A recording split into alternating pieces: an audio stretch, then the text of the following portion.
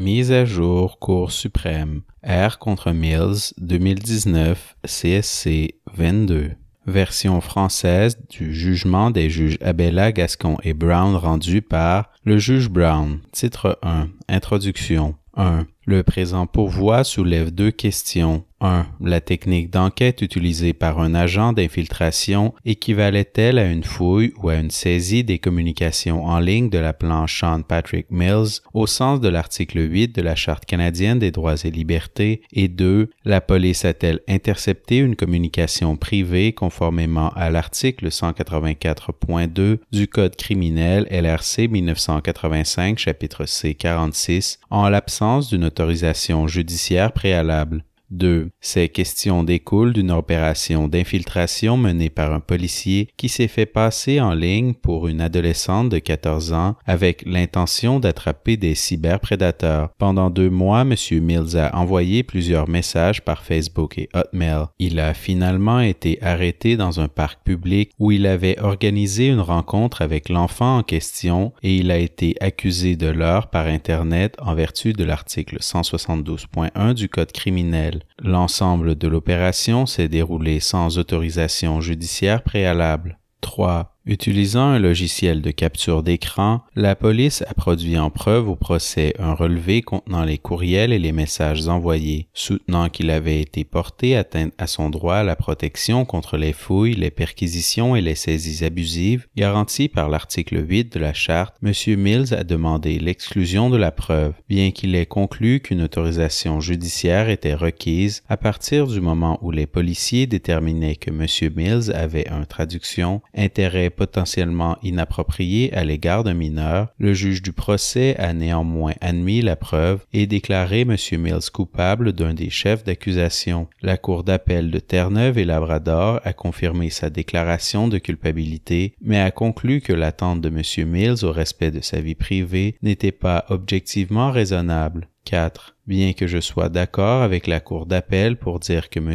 Mills ne pouvait raisonnablement s'attendre au respect de sa vie privée, ma conclusion s'appuie sur des raisons légèrement différentes. Plus précisément, il ne pouvait pas prétendre qu'il avait une attente au respect de sa vie privée qui était objectivement raisonnable dans les circonstances de l'espèce. Il s'entretenait avec une personne qu'il croyait être un enfant et qui était une inconnue pour lui, et l'agent d'infiltration savait qu'un tel entretien aurait lieu au moment où il a créé cette personne. En conséquence, comme l'article 8 de la Charte n'est pas en cause, il s'ensuit que l'opération d'infiltration ne nécessitait pas d'autorisation judiciaire préalable. Je rejetterai donc le pourvoi. Titre 2. Aperçu des faits et des procédures. Sous-titre A. Contexte. 5. En février 2012, l'agent Greg Hobbs du Royal Newfoundland Constabulary a créé un compte de courriel Hotmail afin de se faire passer pour une adolescente de 14 ans du nom de Leanne Power. Peu après, il a créé un profil Facebook sous le même nom, indiquant que Leanne vivait à St. John's et nommant l'école secondaire qu'elle fréquentait. Un mois plus tard, M. Mills, alors âgé de 32 ans, a communiqué avec Leanne au moyen de Facebook, prétendant être âgé de 23 ans. Dans les 2 mois qui ont suivi, il lui a envoyé plusieurs messages et courriels, dont une photo de son pénis. 6. Les policiers ont conservé un relevé des communications en ligne et des courriels en question au moyen d'un logiciel de capture d'écran appelé Snagit. 7. Le 22 mai 2012, M. Mills a été arrêté dans un parc où il avait organisé une rencontre avec Leanne. Il a été accusé de leurre, infraction prévue à l'article 172.1 du Code criminel. Au procès, il a fait valoir que la police, qui avait mené toute l'opération d'infiltration sans autorisation judiciaire, aurait dû obtenir une telle autorisation en application de l'article 184.2 du Code criminel et que la fouille et la saisie par Snagit des communications au moyen du faux profil en ligne portaient atteinte aux droits que lui garantissait l'article 8 de la Charte. Il a donc demandé l'exclusion de la preuve. Sous-titre B. Historique judiciaire. Sous-titre 1. Cour provinciale de Terre-Neuve et Labrador, le juge Orr, 2013, 7 CR 7 268. 8. Le juge du procès a conclu que les messages étaient des communications privées au sens de l'article 183 du Code criminel. Comme la police participait à celle-ci, leur interception était assujettie aux exigences de l'article 184.2, ci-après interception avec consentement. Bien que Facebook et Hotmail aient généré automatiquement un relevé des communications, l'utilisation de Snagit a entraîné une saisie additionnelle. De plus, comme M. Mills se servait d'un nom d'utilisateur et d'un mot de passe, il avait une attente au respect de sa vie privée dans ses communications, attente qui, bien que peut-être limitée du fait que la destinataire utilisait un pseudonyme ou une fausse identité, n'a pas été éliminée. 9. Le juge a donc conclu qu'il y avait eu violation de l'article 8 de la Charte. Selon lui, une autorisation judiciaire était requise à partir du moment où l'agent Hobbs s'est rendu compte que M. Mills avait une traduction intérêt potentiellement inapproprié à l'égard de Léanne. 10. Dans des motifs distincts sur la possibilité d'utiliser les communications au regard du paragraphe 24.2 de la Charte, le juge du procès a conclu que l'utilisation de cette preuve n'était pas susceptible de déconsidérer l'administration de la justice, référence à R contre Mills 2014 346, NFLD et PEIR 102, et a déclaré M. Mills coupable. Sous-titre 2. Cour d'appel de Terre-Neuve et Labrador, les juges Welch, Harrington et Hugg, 2017 NLCA 12. 11. Bien qu'elle ait confirmé la déclaration de culpabilité de M. Mills, la Cour d'appel a estimé qu'il n'y avait aucune interception et que le juge de première instance avait donc commis une erreur en concluant que des autorisations obtenues conformément à l'article 184.2 étaient requises, se fondant sur les facteurs énoncés dans R contre Spencer 2014 CSC 43 2014 2. RCS 212 au paragraphe 18, facteurs au regard desquels l'attente raisonnable en matière de vie privée d'une personne est appréciée, elle a conclu au paragraphe 23 que M. Mills devait savoir que, traduction, il avait perdu le contrôle à l'égard de toute attente en matière de confidentialité et qu'il avait pris un risque en communiquant volontairement avec une personne qu'il ne connaissait pas. En conséquence, l'attente de M. Mills au respect de sa vie privée n'était pas objectivement raisonnable et il n'a pas été porté atteinte aux droits que lui garantit l'article 8. Titre 3. Analyse. Sous-titre A. Analyse fondée sur l'article 8 de la Charte. M. Mills ne pouvait raisonnablement s'attendre au respect de sa vie privée. 12.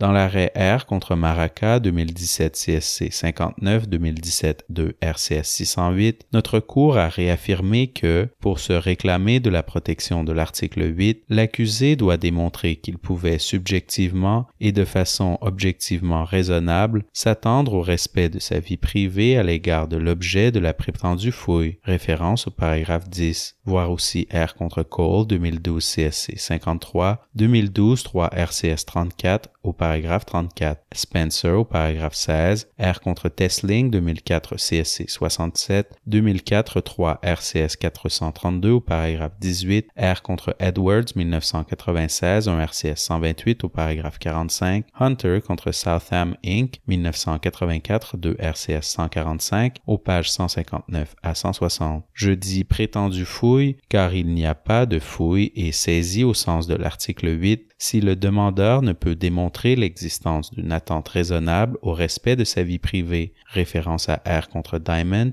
1988 de RCS 417 à la page 426, voire aussi S. Penny, V. Rondinelli et J. Stribopoulos, Criminal Procedure in Canada, deuxième édition 2018, aux pages 151 à 152, H. Stewart, Normative Foundation for Reasonable Expectations of Privacy, 2011, 54 SCLR, second, 335 à la page 335. 13. Le caractère objectivement raisonnable est apprécié au regard de l'ensemble des circonstances, référence à Edwards au paragraphe 31 et 45, Maraca au paragraphe 10, Spencer au paragraphe 16 à 18, Cole au paragraphe 39, R contre Patrick 2017 CSC 17, 2009 1 RCS 579 au paragraphe 26, Tesling au paragraphe 19. De plus, la Cour a également toujours maintenu que l'examen de l'ensemble des circonstances suppose l'évaluation de tous les aspects respect de la vie privée. Edwards, au paragraphe 45, Patrick, au paragraphe 26. 4 considérations guident l'application du critère. 1. L'examen de l'objet de la prétendue fouille. 2. La question de savoir si le demandeur possédait un droit direct à l'égard de l'objet. 3. La question de savoir si le demandeur avait une attente subjective au respect de sa vie privée relativement à l'objet. 4. La question de savoir si cette attente subjective au respect de sa vie privée était objectivement raisonnable eu égard à l'ensemble des circonstances. Référence à Cole au paragraphe 40, Maraca au paragraphe 11, Spencer au paragraphe 18, Patrick au paragraphe 27, Tesling au paragraphe 32. Sous-titre 1. Quel était l'objet de la prétendue fouille? 14. La prétendue fouille visait les communications électroniques ayant eu lieu lors de séances de clavardage sur Facebook ainsi que par courriel. Je ne vois aucune distinction importante sur le plan juridique entre ces moyens de communication et celui qui consiste à échanger des messages textes sur téléphone cellulaire sur lequel la Cour s'est penchée dans Maraca. De nombreux appareils électroniques connectés à Internet donnent accès à chacun d'eux. De plus, dans Maraca, la Cour a refusé de faire une distinction entre les différentes applications de messagerie puisqu'elles sont fonctionnellement équivalentes à un réseau interconnecté qui permet la transmission rapide de courts messages entre des personnes, lesquels échanges, a ajouté la Cour, sont précisément ce que les policiers recherchent. Référence à Maraca au paragraphe 18 à 19. 15. Bien qu'en l'espèce, les policiers aient été les destinataires directs des messages de M. Mills, il n'en demeure pas moins que ce dernier voulait avoir une conversation seul à seul en ligne. Cela tend à étayer la reconnaissance d'une attente au respect de la vie privée à l'égard de ces communications. Sous-titre 2. M. Mills possédait-il un droit direct à l'égard de l'objet? 16. Je conviens qu'en tant que personne ayant participé aux communications et bien entendu en tant que co-auteur de celles-ci, M. Mills possédait un droit direct à l'égard de l'objet de la prétendue fouille. Voir Maraca au paragraphe 21, Spencer au paragraphe 50, Patrick au paragraphe 31. Sous-titre 3. M. Mills avait-il une attente subjective au respect de sa vie privée relativement à l'objet? 17. Dans les cas d'allégation de l'heure en ligne, il n'est pas difficile pour l'accusé de démontrer une attente subjective au respect de sa vie privée à l'égard des communications en ligne, car éviter d'être repéré constituera dans un tel cas une priorité. Les utilisateurs s'attendent à ce que leur message texte ou comme en l'espèce, leur équivalent fonctionnel demeure privé. Référence à R contre Jones 2017 CSC 60, 2017 de RCS 696 au paragraphe 34. Il n'est donc pas étonnant qu'en l'espèce, la couronne ne conteste pas le fait que M. Mills s'attendait à ce que les communications en cause soient privées. 18. La preuve démontre amplement, car M. Mills a demandé à Léane de supprimer leurs messages régulièrement et de vider son dossier d'éléments supprimés. Quand Léane a fait un commentaire sur une publication qu'il avait affichée sur Facebook, il a supprimé celui-ci immédiatement et lui a envoyé un message privé pour lui expliquer que sa mère utilisait également Facebook et qu'il, traduction, préférerait ne pas entendre ce qu'elle a à dire à propos de notre différence d'âge. Référence au dossier de Laplan, volume 2 à la page 86. Répondant à un courriel dans lequel l'agent Hobbs avait envoyé à M. Mills des photos prétendument de Léane, M. Mills a promis de garder leur relation secrète. Il a ajouté qu'il s'attendait à la même chose d'elle. Référence au dossier de Laplan, volume 2 à la page 122. De même, lorsqu'il a envoyé à Léane une photo de son pénis en érection, il l'a invité à effacer toute leur conversation. Il lui a écrit ce qui suit, traduction: on n'est jamais trop prudent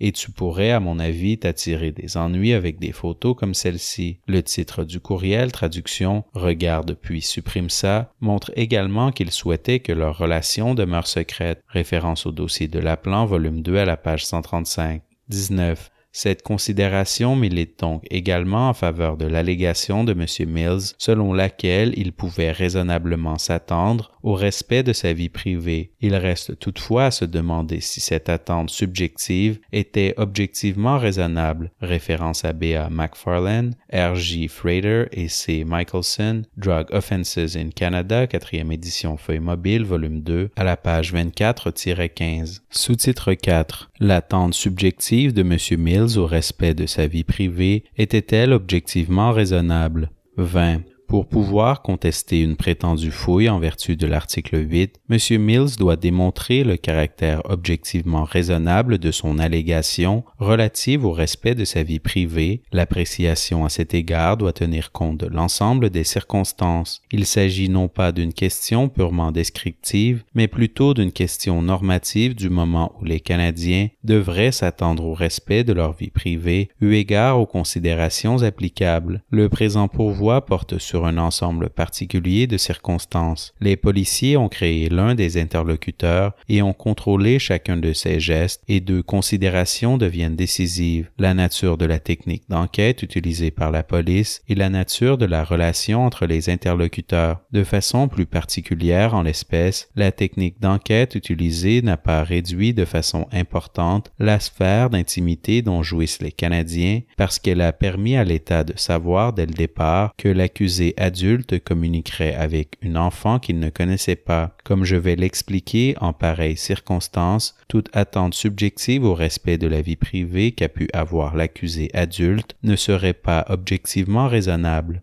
21. Avant de se pencher sur la question normative, il faut, à titre préliminaire, déterminer la nature du droit à la vie privée en cause. En l'espèce, M. Mills fait valoir un droit à la vie privée d'ordre informationnel. Comme l'a conclu la Cour dans l'arrêt Spencer, un tel droit englobe au moins 3 facettes qui se chevauchent, mais qui se distinguent sur le plan conceptuel: la confidentialité, le contrôle et l'anonymat. Référence au paragraphe 38. M. Mills allègue un droit à la vie privée portant sur le contrôle dans le contenu de ses communications, droit représentant le postulat selon lequel l'information de caractère personnel est propre à l'intéressé qui est libre de la communiquer ou de la taire comme il l'entend. Référence à Spencer au paragraphe 40. Bien qu'il protège les renseignements que nous communiquons à d'autres personnes, ce droit à la vie privée repose sur le contrôle qu'une personne exerce en choisissant de façon sélective quelles personnes recevront ces renseignements. En fait, M. Mills soutient qu'il a choisi sa destinataire, en l'espèce une personne qu'il croyait être un enfant et qui était une inconnue pour lui, et que la création par les policiers d'un faux profil en ligne l'a empêché de pouvoir s'entretenir en secret avec celle-ci. 22. Cependant, élément crucial en l'espèce, M. Mills communiquait avec une personne qu'il croyait être un enfant et qui était une inconnue pour lui. Celui-ci fait donc valoir que, même lorsqu'il s'entretenait avec une enfant qui était une inconnue pour lui, il avait conservé la possibilité de choisir, de façon sélective, à qui il communiquerait certains échanges. Pour les besoins de l'analyse du droit à la vie privée au regard de l'article 8, cela présuppose qu'il n'y a rien de différent en soi entre une relation mettant en cause un adulte et un enfant qu'il ne connaît pas et d'autres relations. Je ne suis pas d'accord et sur ce point, les déclarations faites par le juge Nielsen dans R contre Graff 2015 ABQB 414 337 CRR 2nd 77 au paragraphe 63 et 65 où l'accusé a été inculpé de leurre sur Internet à l'égard d'un destinataire qui s'est présenté comme étant une personne âgée de 14 ans sont, à mon avis, pertinentes. Citation, traduction. En bref, le demandeur a envoyé à une personne qu'il ne connaissait pas du tout des renseignements de nature très personnelle sur Internet et ce,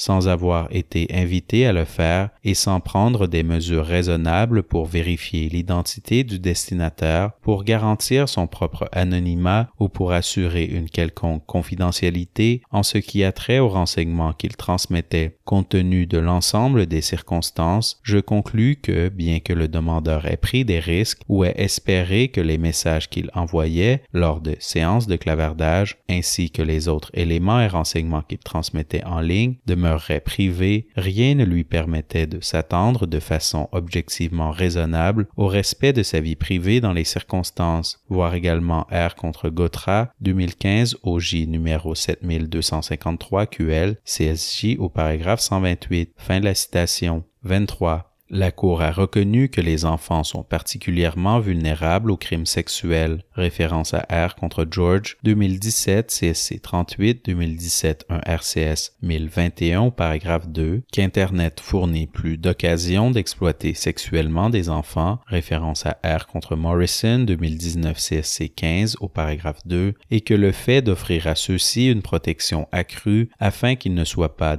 victimes d'infractions sexuelles est vital dans une société libre et démocratique. Référence à R contre KRJ 2016 CSC 31 2016 1 RCS 908 au paragraphe 66, citant le juge Laskin dans R contre Boudréau 2460 OR 3rd 481 CA. Cela m'amène à conclure qu'eu égard aux critères normatifs de l'attente en matière de vie privée énoncés par notre Cour, référence à Tesling au paragraphe 42, les adultes ne peuvent pas raisonnablement s'attendre au respect de leur vie privée dans leur communication en ligne avec des enfants qu'ils ne connaissent pas. Le fait que celle-ci ait lieu en ligne ajoute non pas une couche de protection de la vie privée, mais plutôt un élément d'imprévisibilité. 24. La difficulté, bien entendu, tient à ce que, dans la plupart des cas, il est peu probable que la police connaisse, avant qu'il puisse y avoir atteinte à la vie privée, la nature de la relation entre les interlocuteurs et sache, par exemple, si l'enfant est véritablement un inconnu pour l'adulte. Il nous faut également garder à l'esprit que la plupart des relations entre adultes et enfants sont dignes de jouir de la protection conférée par l'article 8, notamment celle avec des membres de la famille, des amis, des professionnels ou des conseillers religieux. Fait important et le plus important pour trancher le présent pourvoi, cette difficulté ne se pose pas en l'espèce. Dans la présente affaire, la police utilisait une technique d'enquête lui permettant de savoir dès le départ que l'adulte s'entretenait avec une enfant qu'il ne connaissait pas. Différentes considérations normatives entrent en jeu en l'espèce, tant en ce qui concerne la nature de la relation et la façon dont cela éclaire l'analyse fondée sur l'article 8, qu'en ce qui concerne la mesure dans laquelle la technique d'enquête réduit la sphère d'intimité dont jouissent les Canadiens. 25. Si la Cour n'a pas traditionnellement abordé l'article 8 sous l'angle de la relation particulière entre les parties soumises à la surveillance de l'État, c'est parce qu'elle considère que la protection offerte par cette disposition est neutre sur le plan du contenu. En l'espèce, la technique utilisée a permis aux policiers de connaître cette relation avant qu'il puisse y avoir atteinte à la vie privée. À titre d'exemple, dans Diamond, les juges majoritaires de la Cour ont jugé que le fait qu'une personne puisse consentir à donner un échantillon de sang demandé par son médecin ne signifie pas nécessairement qu'il y a eu renonciation à tous les droits à la protection de la vie privée à l'égard de l'échantillon en question une fois que le sang a quitté le corps de cette personne. La Cour a considéré que le droit garanti par l'article 8 portait non pas uniquement sur le sang, mais plutôt principalement sur la relation entre le patient et le médecin. Elle a écrit ce qui suit au paragraphe 28. La protection accordée par la Charte va jusqu'à interdire à un agent de police de se faire remettre le sang d'une personne par celui qui le détient avec l'obligation de respecter la dignité et la vie privée de cette personne. En conséquence, bien qu'il ait renoncé au contrôle matériel de l'échantillon, le patient a pu, en raison du droit à la protection de la vie privée imprégnant la relation, conserver le contrôle juridique de celui-ci. 26. En bref, dans l'arrêt Diamond, l'analyse relative à l'échantillon a tenu lieu d'analyse relative à l'objectif visé par l'article 8, lequel consiste à protéger une relation donnée que la société juge digne de jouir de la protection de l'article 8 contre l'intrusion de l'État. En appliquant cet arrêt en l'espèce, et bien que j'ai affirmé que de nombreuses relations adulte-enfant soient également dignes de bénéficier de la protection conférée par l'article 8, je conclus que, si l'attente en matière de vie privée doit refléter un critère normatif et non purement descriptif, M. Mills et Léane n'avaient pas une relation de ce type. Cette conclusion peut s'appliquer ou non à d'autres types de relations selon la nature de la relation en question et les circonstances entourant celle-ci au moment de la prétendue fouille. 27. Pour ce qui est de la deuxième considération, la nature de la technique d'enquête utilisée, ce qui rend objectivement déraisonnable l'attente de M. Mills au respect de sa vie privée, est le fait qu'en créant l'enfant fictive, les policiers savaient dès le départ que la relation entre M.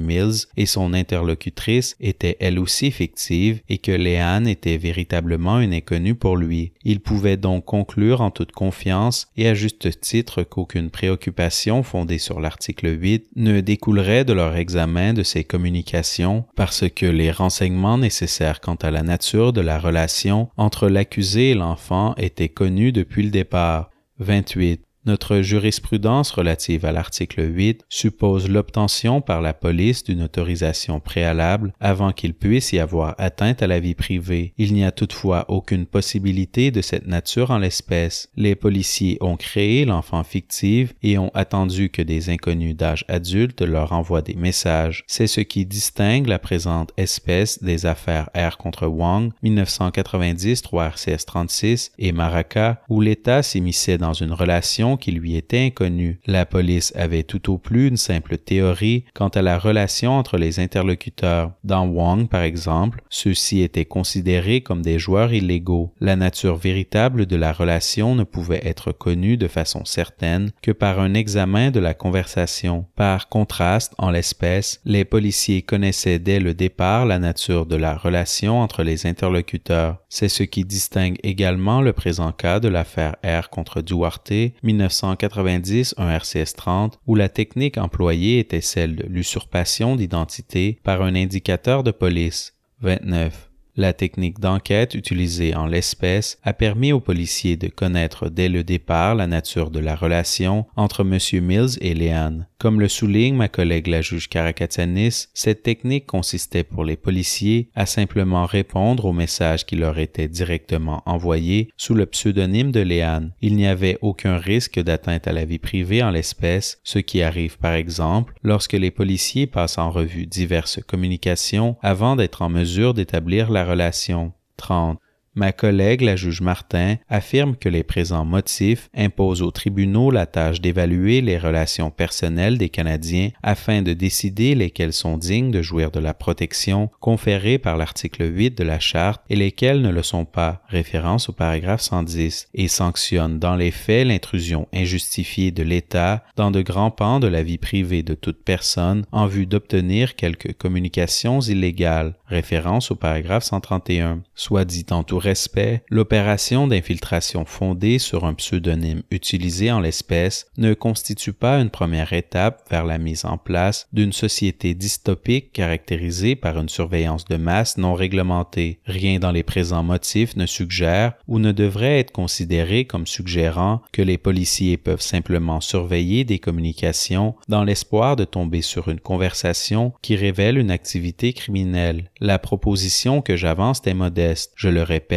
M. Mills ne peut pas établir une attente objectivement raisonnable au respect de sa vie privée dans les circonstances de l'espèce où il s'est entretenu en ligne avec une enfant qui était une inconnue pour lui et où, élément le plus important, les policiers savaient qu'un tel entretien aurait lieu au moment où ils ont créé l'enfant en question. 31. Soit dit en tout respect, pour les tenants de l'avis contraire, je ne puis tout simplement pas accepter qu'eu égard au fait de l'espèce, la sanction judiciaire de la forme particulière de surveillance non autorisée en cause empiéterait sur l'intimité dont disposent encore les particuliers dans une mesure incompatible avec les objectifs d'une société libre et ouverte, référence à Wong à la page 46. Je souscris à la conclusion de la Cour d'appel selon laquelle M. Mills ne pouvait raisonnablement s'attendre au respect de sa vie privée dans les circonstances de l'espèce.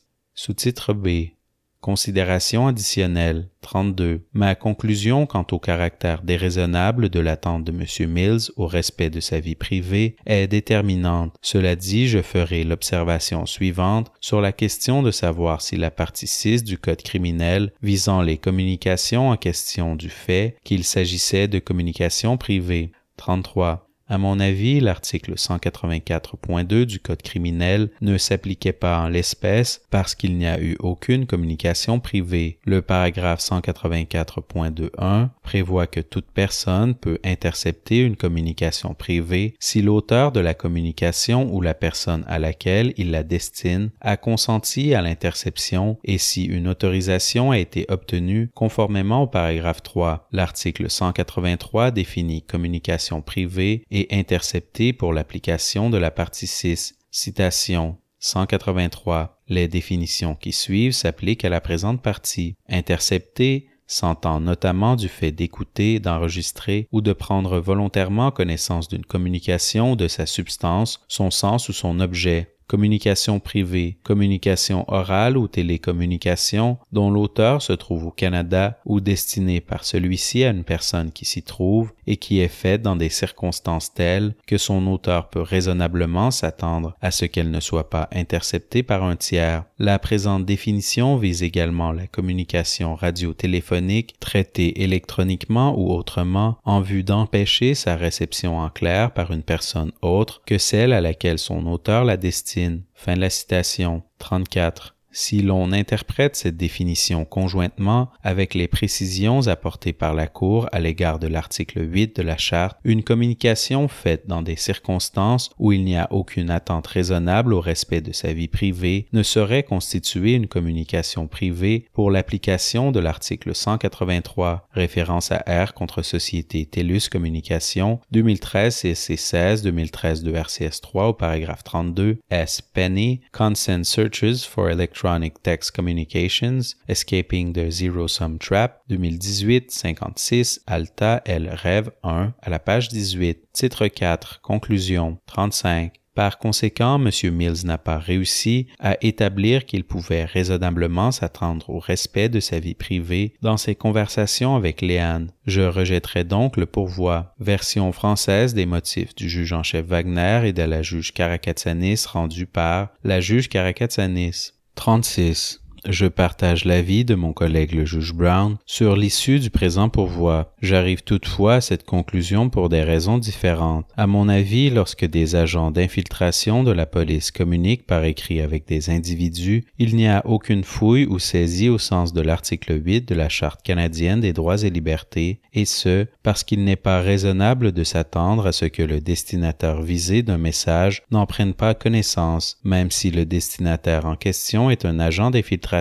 De plus, la conduite des policiers n'équivaut pas à une fouille ou à une saisie. Les policiers n'ont rien pris à l'accusé, ni ne se sont immiscés dans une conversation privée. Les agents d'infiltration ont simplement reçu les messages qui leur avaient été directement envoyés. 37. En l'espèce, les policiers ne se sont pas ingérés dans la conversation privée d'autres personnes. Ils y ont directement participé. Comme cette conversation a eu lieu au moyen de courriel et de Facebook Messenger, elle a nécessairement pris une forme écrite. Les captures d'écran tirées du programme informatique Snagit sont tout simplement une copie d'un relevé écrit déjà existant et non d'un relevé permanent distinct créé clandestinement par l'État. En conséquence, les policiers n'ont pas contrevenu à l'article 8 lorsqu'ils ont communiqué avec M. Mills et conservé des captures d'écran de ces conversations. Je rejetterai le pourvoi. Titre 1. Analyse. 38. L'article 8 garantit le droit à la protection contre les fouilles, perquisitions et saisies abusives. Lorsqu'ils interprètent cette disposition, les tribunaux tentent d'établir un équilibre acceptable dans une société libre et démocratique entre les intérêts parfois contradictoires que constituent d'une part les intérêts en matière de respect à la vie privée nécessaires à la dignité et à l'autonomie de la personne et d'autre part le besoin de vivre dans une société sûre et sécuritaire. Voir Hunter contre Southam Inc. 1984 de RCS 145 aux pages 159 à 160.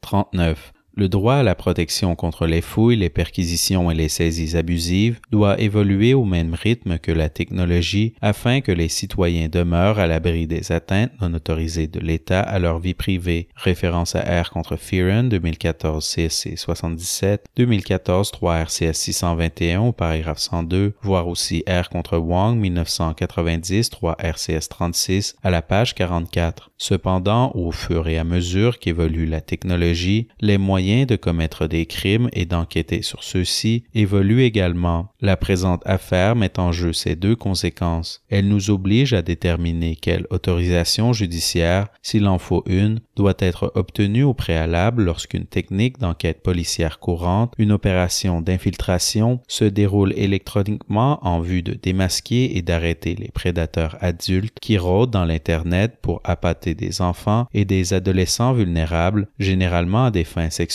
illicites. Référence à R contre Leving, 2010 CSC 25, 2010 de RCS 3 au paragraphe 24. Sous-titre A. Conversations électroniques lors d'opérations policières d'infiltration. 40. À mon avis, il n'y a eu aucune fouille ou saisie quand l'agent Hobbs, se faisant passer pour une jeune fille, s'est entretenu avec M. Mills par Facebook Messenger et par courriel. 41. Toute technique d'enquête utilisée par les policiers ne constitue pas une fouille, une perquisition ou une saisie sur le plan constitutionnel. L'article 8 n'entre en jeu que dans le cas où la conduite en matière d'enquête empiète sur l'attente raisonnable d'une personne au respect de sa vie privée. Référence à R contre Evans, 1996, un RCS 8 au paragraphe 11, R contre Tesling, 2004, CSC 67, 2004, 3 RCS 432 au paragraphe 18, R contre Cole, 2012 CSC 53, 2012 3 RCS 34 au paragraphe 34. Comme l'a reconnu le juge Doherty, traduction, lorsqu'il s'agit de décider si la conduite de l'État équivaut à une fouille, à une perquisition ou à une saisie, l'attention ne doit pas tant porter sur la nature de la conduite étatique que sur l'incidence de cette conduite sur les intérêts en matière de vie privée du demandeur qui invoque l'article 8. Référence à R contre Arlandis Habsburgo,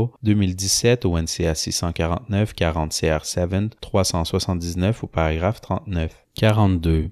Notre Cour reconnaît depuis longtemps que l'article 8 n'empêche pas les policiers de communiquer avec des individus au cours d'une opération d'infiltration. Il en est ainsi parce qu'un individu ne peut raisonnablement s'attendre à ce que la personne avec laquelle il communique ne prenne pas connaissance de ses propos. L'article 8 ne s'applique pas parce que la technique d'enquête, qui consiste pour un policier à participer à une conversation, même si celui-ci est un agent d'infiltration, ne diminue pas l'attente raisonnable d'une personne au respect de sa vie privée. Les affaires R contre Duarte, 1990, 1 RCS 30 et R contre Fliss, 2002 CSC 16, 2002 1 RCS 535 portaient toutes deux sur des conversations entre des agents d'infiltration et l'accusé. Dans les deux cas, la conversation en soi n'a pas fait intervenir l'article 8. Comme l'a écrit le juge Laforêt dans Duarte à la page 57, une conversation avec un indicateur n'est pas une fouille, une perquisition ou une saisie au sens de la charte. Toutefois, l'interception et l'enregistrement électronique clandestin d'une communication privée en sont. Dans les motifs concordants qu'elle a rédigés dans Fliss, la juge Arbour a repris ce point de vue au paragraphe 12, statuant qu'une conversation avec un indicateur ou un policier n'est pas une fouille, une perquisition ou une saisie. Seul l'enregistrement de cette conversation l'est. 43. De même, les opérations policières d'infiltration sont reconnues depuis longtemps comme des outils d'application de la loi légitimes et importants. Les policiers n'ont pas besoin d'obtenir une autorisation judiciaire avant d'entreprendre une opération d'infiltration. La Cour a reconnu que ceux-ci peuvent faire appel à la créativité et au subterfuge dans leur travail de prévention du crime et d'enquête en matière criminelle, mais que leur conduite ne doit pas menacer l'intégrité du système de justice pénale. R contre Oycall, 2000 CSC 38, 2002 RCS 3 au paragraphe 65 à 67, citant Rotham contre la Reine, 1981, 1 RCS 640, à la page 697. Opinion concordante du juge Lamer, plus tard juge en chef, R contre Mac, 1988, 2 RCS 903, à la page 916 à 917, R contre Hart, 2014 CSC 52, 2014, 2 RCS 544, au paragraphe 83. 44. En l'espèce, un agent d'infiltration s'est entretenu avec M. Mills par Facebook Messenger et par courriel. De toute évidence, M. Mills ne s'est pas rendu compte que la personne à laquelle il parlait était un agent d'infiltration. Cependant, cette situation n'est pas différente de celle où un individu parle, sans le savoir, à un agent d'infiltration en personne. L'arrêt Fliss établit clairement que les individus qui s'entretiennent de vive voix avec un agent d'infiltration ne font pas par le fait même l'objet l'objet d'une fouille, d'une saisie au sens de la charte, et ce, même s'ils n'ont aucune raison de croire qu'ils parlent à la police. Dans la présente affaire, M. Mills a clairement voulu que le destinataire, qui était en l'occurrence un policier, reçoive ces messages. Il ne serait pas raisonnable pour lui de s'attendre à autre chose, comme il ne pouvait raisonnablement s'attendre à ce que le destinataire visé de ces messages n'en prenne pas connaissance. L'article 8 n'entre pas en jeu. 45. Le fait que la conversation ait pris une forme écrite plutôt qu'orale comme dans les affaires Duarte et Fliss ne transforme pas celle-ci en fouille ou une saisie. À titre d'exemple, si M. Mills avait envoyé une lettre ou remis une note à un agent d'infiltration, l'article 8 n'exigerait pas que ce dernier obtienne un mandat avant d'en prendre connaissance. 46. L'appelant soutient que les arrêts Duarte et Wong ont pour effet combiné d'exiger des policiers qu'ils obtiennent toujours une autorisation judiciaire avant de participer à des entretiens particuliers en ligne dans le cadre d'une opération d'infiltration. À son avis, la conduite des policiers en l'espèce traduction est impossible à distinguer de l'enregistrement clandestin dans Duarte. 47. Cependant, le trait commun des affaires Duarte et Wong était non pas le recours à des agents d'infiltration, mais plutôt la décision unilatérale de l'État d'effectuer clandestinement des enregistrements audio et vidéo de conversations de vive voix, ce qui était troublant car les policiers avaient transformé une conversation éphémère de vive voix en un relevé permanent à l'insu de la personne qui parlait. La question était de savoir si la capacité technologique nouvelle de faire l'écoute de conversation devrait exiger une autorisation judiciaire préalable. En ce qui a trait à la perspective d'enregistrement audio et vidéo de la vie quotidienne, la Cour a conclu que la menace pour la liberté et l'autonomie de la personne l'emportait sur les objectifs valables de l'État en matière d'application de la loi. 48. Cependant, dans la présente affaire, M. Mills a choisi l'écrit comme moyen de communication avec l'agent Hobbs. Non seulement les utilisateurs du courriel et de Facebook Messenger sont au fait de l'existence d'un relevé écrit permanent de leur communication, mais ils créent en fait eux-mêmes ce relevé. L'analogie avec l'arrêt Duarte a trait à la conversation de vive voix et non à l'enregistrement clandestin de cette conversation. Cet arrêt ne portait pas sur un relevé écrit créé par une personne communiquant avec un agent d'infiltration. Il n'exige donc pas que les policiers obtiennent un mandat avant d'utiliser des moyens de communication modernes tels les messages textes ou les courriels au cours d'opérations d'infiltration. 49.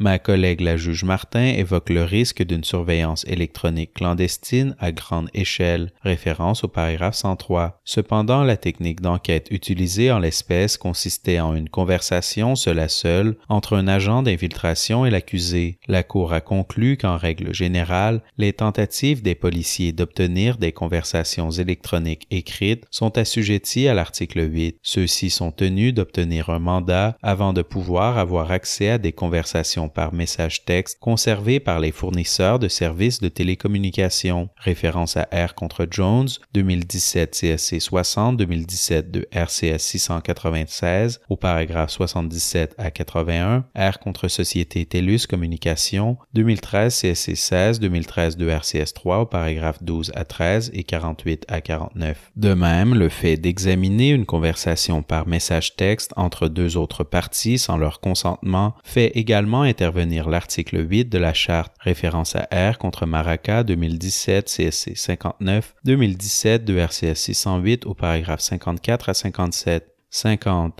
Cette approche ne réintroduit pas l'analyse fondée sur le risque rejetée dans l'arrêt Duarte.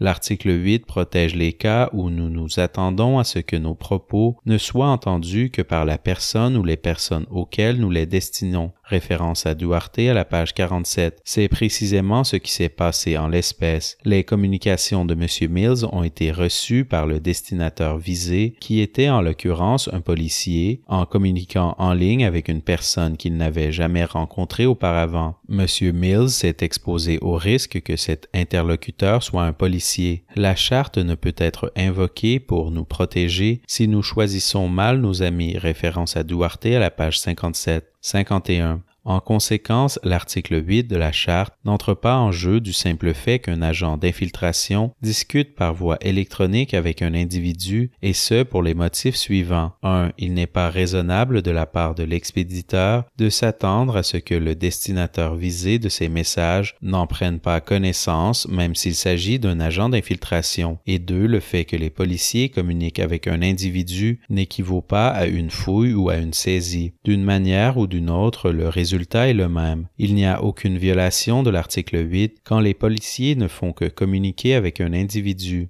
52.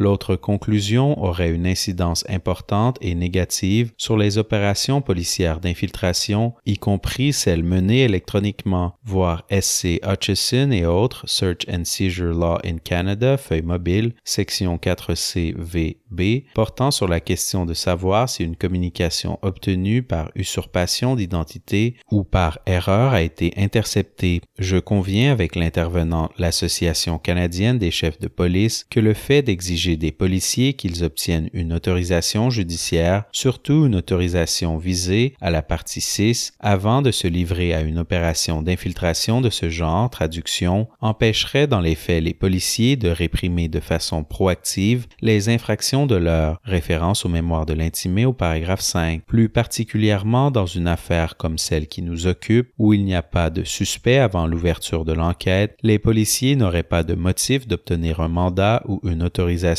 visée à la partie 6. Comme l'ont reconnu les tribunaux, les opérations policières d'infiltration sont un moyen important de réprimer les infractions de l'heure et de protéger les enfants vulnérables. Référence à Leving au paragraphe 25, R contre Alicantro 2009 ONCA 133, 95 OR 3rd 173 au paragraphe 38. Exiger que la police obtienne une autorisation judiciaire avant même qu'une opération d'infiltration par voie électronique ne soit lancée ne permet tout simplement pas d'établir un équilibre approprié entre la vie privée des individus et la sécurité de nos enfants. Sous-titre B. Utilisation de Snagit pour faire des captures d'écran d'une conversation électronique. 53. M. Mills soutient qu'en utilisant Snagit pour prendre des captures d'écran des messages électroniques qu'il échangeait avec l'agent d'infiltration, les policiers ont violé de nouveau les droits que lui garantit l'article 8 de la Charte. 54. Il reste alors à décider si l'utilisation de Snagit équivaut par ailleurs à une fouille ou à une saisie qui requiert une certaine forme d'autorisation judiciaire. Bien entendu, même si elle n'était pas autorisée à produire en preuve les captures d'écran imprimées, la couronne pourrait toujours faire témoigner l'agent au sujet de ce qu'a dit l'accusé et le relevé écrit pourrait servir à rafraîchir la mémoire de ce témoin. Référence à Duarte aux pages 58 et 60, Flist au paragraphe 7, 12 et 43-45. Cependant, la conversation permanente des propos complets et exacts de l'accusé fournit à l'État une preuve convaincante contre l'accusé. L'utilisation par l'État de la technologie de capture d'écran empiète-t-elle sur l'attente raisonnable de l'accusé au respect de sa vie privée, de sorte qu'elle constitue une fouille ou une saisie? 55. À mon avis, la réponse est non. Comme nous l'avons vu, le relevé permanent de la conversation résulte du moyen choisi par M. Mills pour communiquer. Ce dernier ne peut raisonnablement s'attendre à ce que le destinataire ne dispose pas d'un relevé écrit de ses propos. 56. C'est pour cette raison que l'utilisation de Snagit par les policiers ne constitue pas non plus une fouille ou une saisie. Pour ce qui est de la conservation des conversations par l'État, je ne vois aucune différence pertinente entre le fait d'utiliser Snagit pour faire des captures d'écran de celles-ci, l'utilisation d'un ordinateur pour les imprimer et le dépôt en preuve d'un téléphone ou d'un ordinateur portatif où les conversations en question sont ouvertes et visibles. En fin de compte, les captures d'écran obtenues au moyen de Snagit ne sont qu'une copie des messages écrits. Cette utilisation de la technologie ne constitue pas une conduite intrusive ou clandestine de l'État. 57.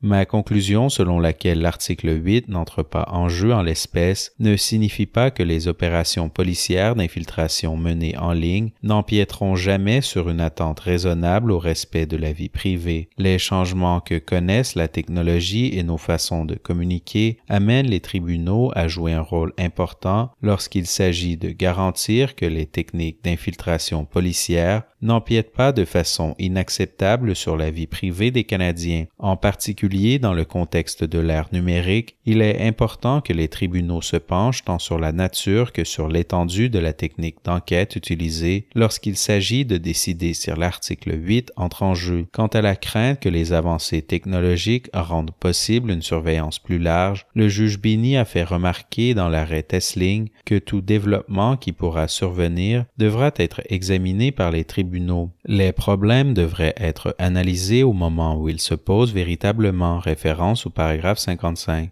58. Comme les techniques policières utilisées en l'espèce ne faisaient pas intervenir les protections prévues à l'article 8, une autorisation judiciaire préalable n'était pas requise. Il n'est donc pas nécessaire de se demander si l'une ou l'autre de ces techniques constituait une interception au sens de la partie 6 du Code criminel, LRC 1985, chapitre C 46. Titre 2, conclusion. 59. La question normative qu'il faut finalement se poser au regard de l'article 8 est de savoir, traduction, si, compte tenu de l'incidence d'une technique d'enquête donnée sur des intérêts en matière de vie privée, il est souhaitable que l'État puisse utiliser cette technique sans aucune autorisation légale ou surveillance judiciaire. Référence à H. Stewart, Normative Foundations for Reasonable Expectations of Privacy, 2011, 54 SCLR, second 335 à la page 342. Je reconnais que dans l'arrêt Duarte, la Cour n'avait pas prévu l'utilisation généralisée de la communication électronique. Je concède également que beaucoup de gens se livrent à de longues conversations privées en ligne avec des individus qu'ils n'ont jamais rencontrés en personne. Or, bien qu'Internet permette aux individus d'échanger entre eux des renseignements très précieux pour la société, il crée aussi davantage d'occasions de commettre des crimes. L'anonymat de l'univers virtuel permet à certains prédateurs adultes de gagner la confiance d'enfants vulnérables et de les amener par la ruse à se livrer à des activités sexuelles. Référence à R. contre Legard, 2009 CSC 56, 2009 3 RCS 551 au paragraphe 2, Leving au paragraphe 25.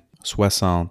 Les opérations policières d'infiltration réalisées à la faveur de l'anonymat d'Internet permettent à la police d'empêcher de façon proactive les prédateurs sexuels de s'en prendre à des enfants. Les policiers recourent aux opérations d'infiltration depuis des décennies pour enquêter sur des crimes et les prévenir. Le fait que les conversations avec des agents d'infiltration se fassent aujourd'hui sous forme écrite sur Internet ne contrevient pas en soi à l'article 8 de la Charte. Toutefois, cette conclusion ne confère aucunement à la police une grande latitude lui permettant de se livrer à une surveillance générale en ligne des conversations privées. Dans l'article 8 de la Charte, tel que décrit dans les arrêts TELUS, Maraca et Jones, que les doctrines de common law de l'abus de procédure et de la provocation policière limitent les façons dont les policiers peuvent utiliser les communications électroniques au cours d'une enquête. 61. Les intervenants en l'espèce ont soulevé la préoccupation relative à la mesure dans laquelle les policiers sont autorisés à usurper l'identité d'autres personnes pour favoriser l'atteinte de leur objectif d'infiltration. La Criminal Lawyers Association intervenante soutient que le fait de ne pas appliquer l'article 8 en l'espèce ouvre la porte à la possibilité que les policiers se fassent passer pour des fournisseurs de thérapie sur Internet ou encore créent leur propre service de rencontre en vue de surveiller les dépendances ou les préférences sexuelles des Canadiens. Référence aux mémoires de l'intimé au paragraphe 4 à 5. 62.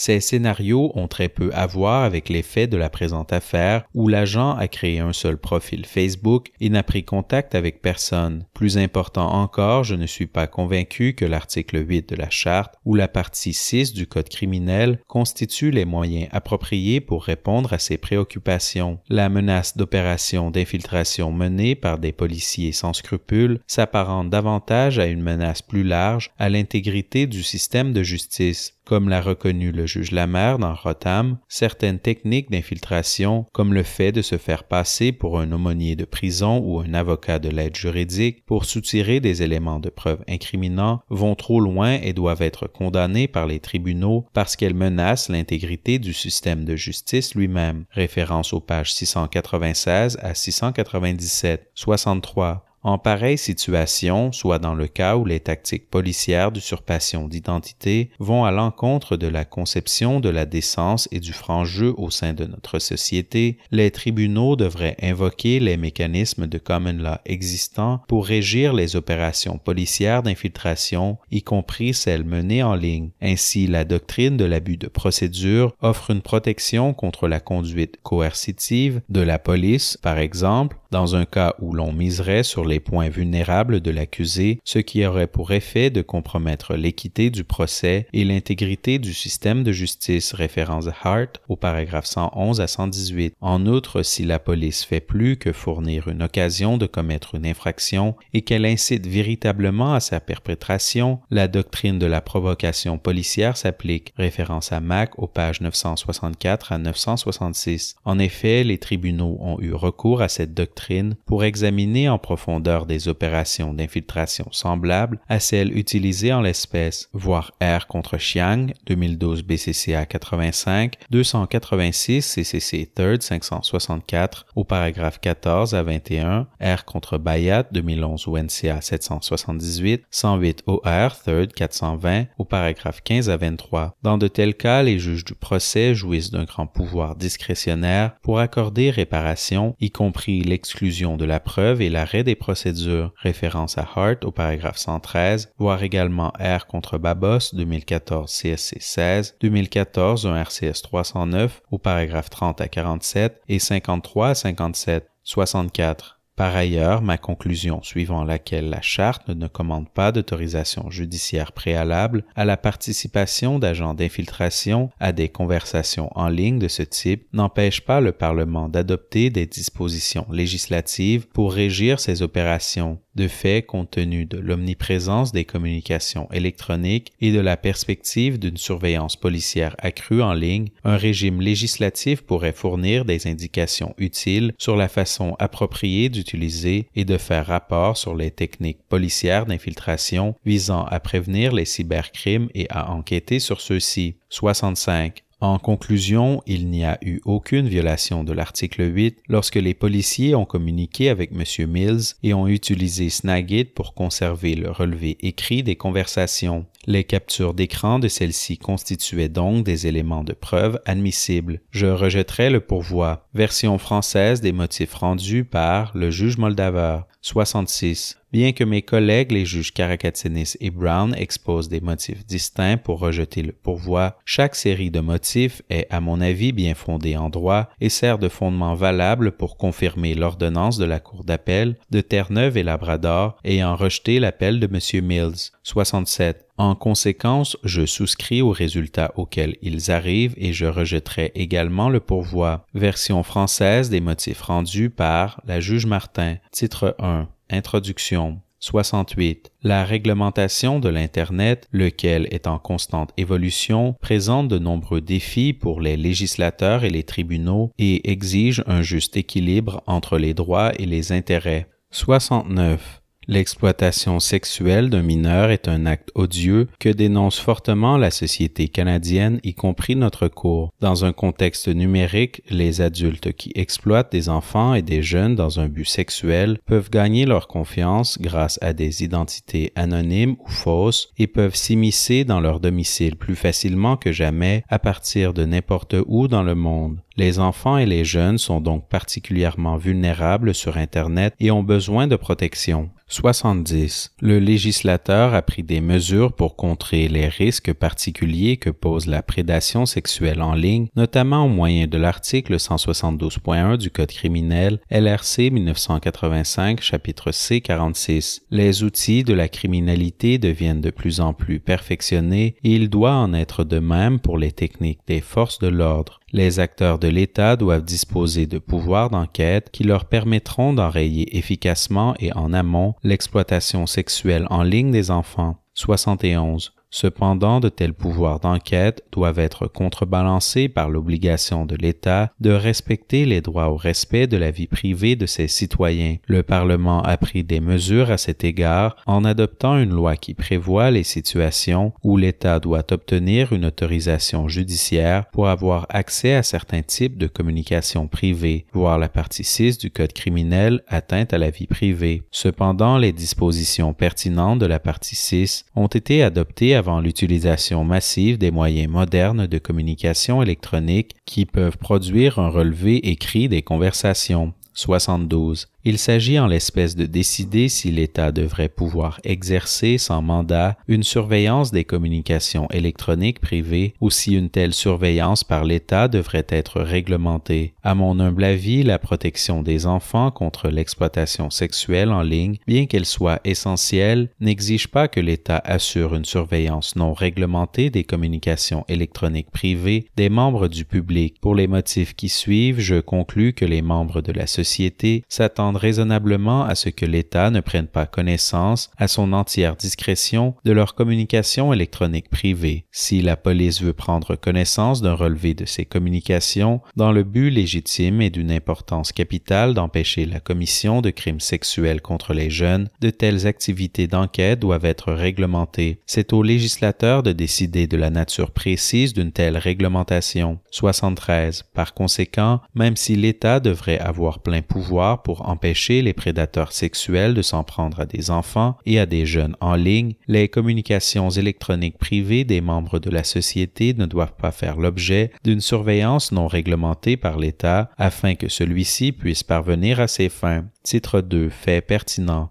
74. En 2012, des membres du groupe de lutte contre l'exploitation des enfants de la Royal Newfoundland Constabulary, dont faisait partie l'agent Hobbs, ont mené une opération d'infiltration avec l'intention de mettre la main sur des cyberprédateurs. Le 28 février 2012 et le 12 mars 2012, l'agent Hobbs a créé un compte courriel et un profil Facebook afin de se faire passer pour une adolescente de 14 ans à qui il a donné le nom de Leanne Power. L'agent Hobbs a déclaré qu'il ne connaissait aucun manuel de politique concernant ce type d'enquête et que le choix de ses tactiques d'enquête était laissé à sa discrétion. Dans le profil Facebook qu'il a créé au nom de Leanne, l'agent Hobbs a indiqué que Leanne habitait St. John's et qu'elle fréquentait une école secondaire locale. Il y a ajouté une photo obtenue sur Internet comme photo de profil de Leanne. Bien que l'agent Hobbs n'ait envoyé aucune demande d'amitié, il a reçu et accepté de telles demandes qui lui ont été faites en raison du lien que Leanne avait avec l'école secondaire locale, voir 2013 343 NFLD et PEIR 128 au paragraphe 3 à 4 et 40, ci-après décision relative à l'article 8.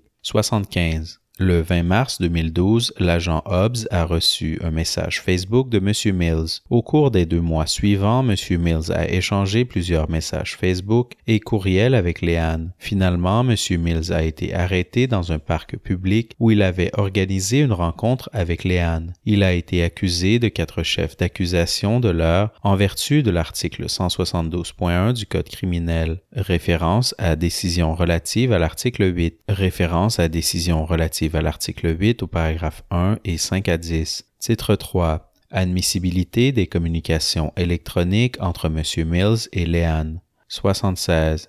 M. Mills a contesté l'admissibilité des communications électroniques échangées entre lui et Leanne pour 2 motifs. D'une part, il a soutenu que la police n'avait pas respecté l'article 184.2 du Code criminel car elle n'avait pas obtenu l'autorisation pour intercepter des communications privées et d'autre part, que l'action de l'État constituait une fouille et une saisie abusive en contravention de l'article 8 de la Charte. 77. Mes collègues ont conclu que M. Mills n'avait aucune attente raisonnable au respect de sa vie privée à l'égard de ses communications avec Leanne. Sans une telle attente, il n'y avait pas de fouille. De plus, le juge Brown conclut que l'article 184.2 du Code criminel ne s'applique pas à l'affaire qui nous occupe, alors que la juge Karakatsanis estime qu'il est inutile d'examiner la question. 78. Soit dit en tout respect, je ne souscris pas à ces conclusions. M. Mills avait une attente raisonnable au respect de sa vie privée à l'égard des communications en cause et la surveillance de ces communications privées par l'État constituait donc une fouille. Qui plus est, l'utilisation du logiciel de capture d'écran Snagit par la police était régie par l'article 184.2 du Code criminel. L'agent Hobbs a intercepté des communications privées lorsqu'il a utilisé Snagit pour enregistrer ses échanges avec M. Mills en temps réel. Il devait donc obtenir l'autorisation prévue à l'article 184.2. Comme il ne l'a pas fait, l'agent Hobbs a porté atteinte au droit à la vie privée que l'article 8 de la Charte garantit à M.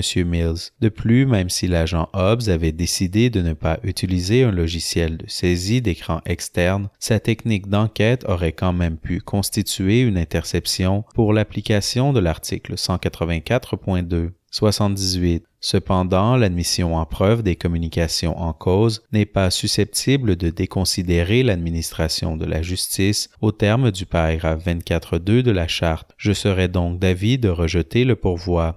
Titre 4. Attente raisonnable au respect de la vie privée à l'égard des communications électroniques privées. 80. L'attente raisonnable au respect de la vie privée est de nature normative et non descriptive. Référence à Hunter contre Southam 1984 de RCS 145 aux pages 159 à 160, R contre Tesling 2004 CSC 67, 2004 3 RCS 432 au paragraphe 42, R contre Patrick 2009 CSC 19, 2009 1 RCS 579 au paragraphe 14, R contre Spencer 2014 CSC 43, 2014 de RCS 212 au paragraphe 18, R contre Reeves 2018 CSC 56 au paragraphe 28. La question qu'il faut se poser consiste donc à savoir si le droit à la vie privée revendiqué doit, traduction, être considéré comme à l'abri de toute intrusion par l'État, sauf justification constitutionnelle pour que la société canadienne demeure libre, démocratique et ouverte. Référence à R contre Ward 2012 au NCA 660, 112 OR 3rd 320 au paragraphe 87. 81. Pour répondre à cette question dans le contexte du présent pourvoi, il faut commencer par examiner la décision de notre Cour dans R contre Duarte, 1990, un RCS 30. Sous-titre A. L'affaire Duarte constitue le point de départ. 82.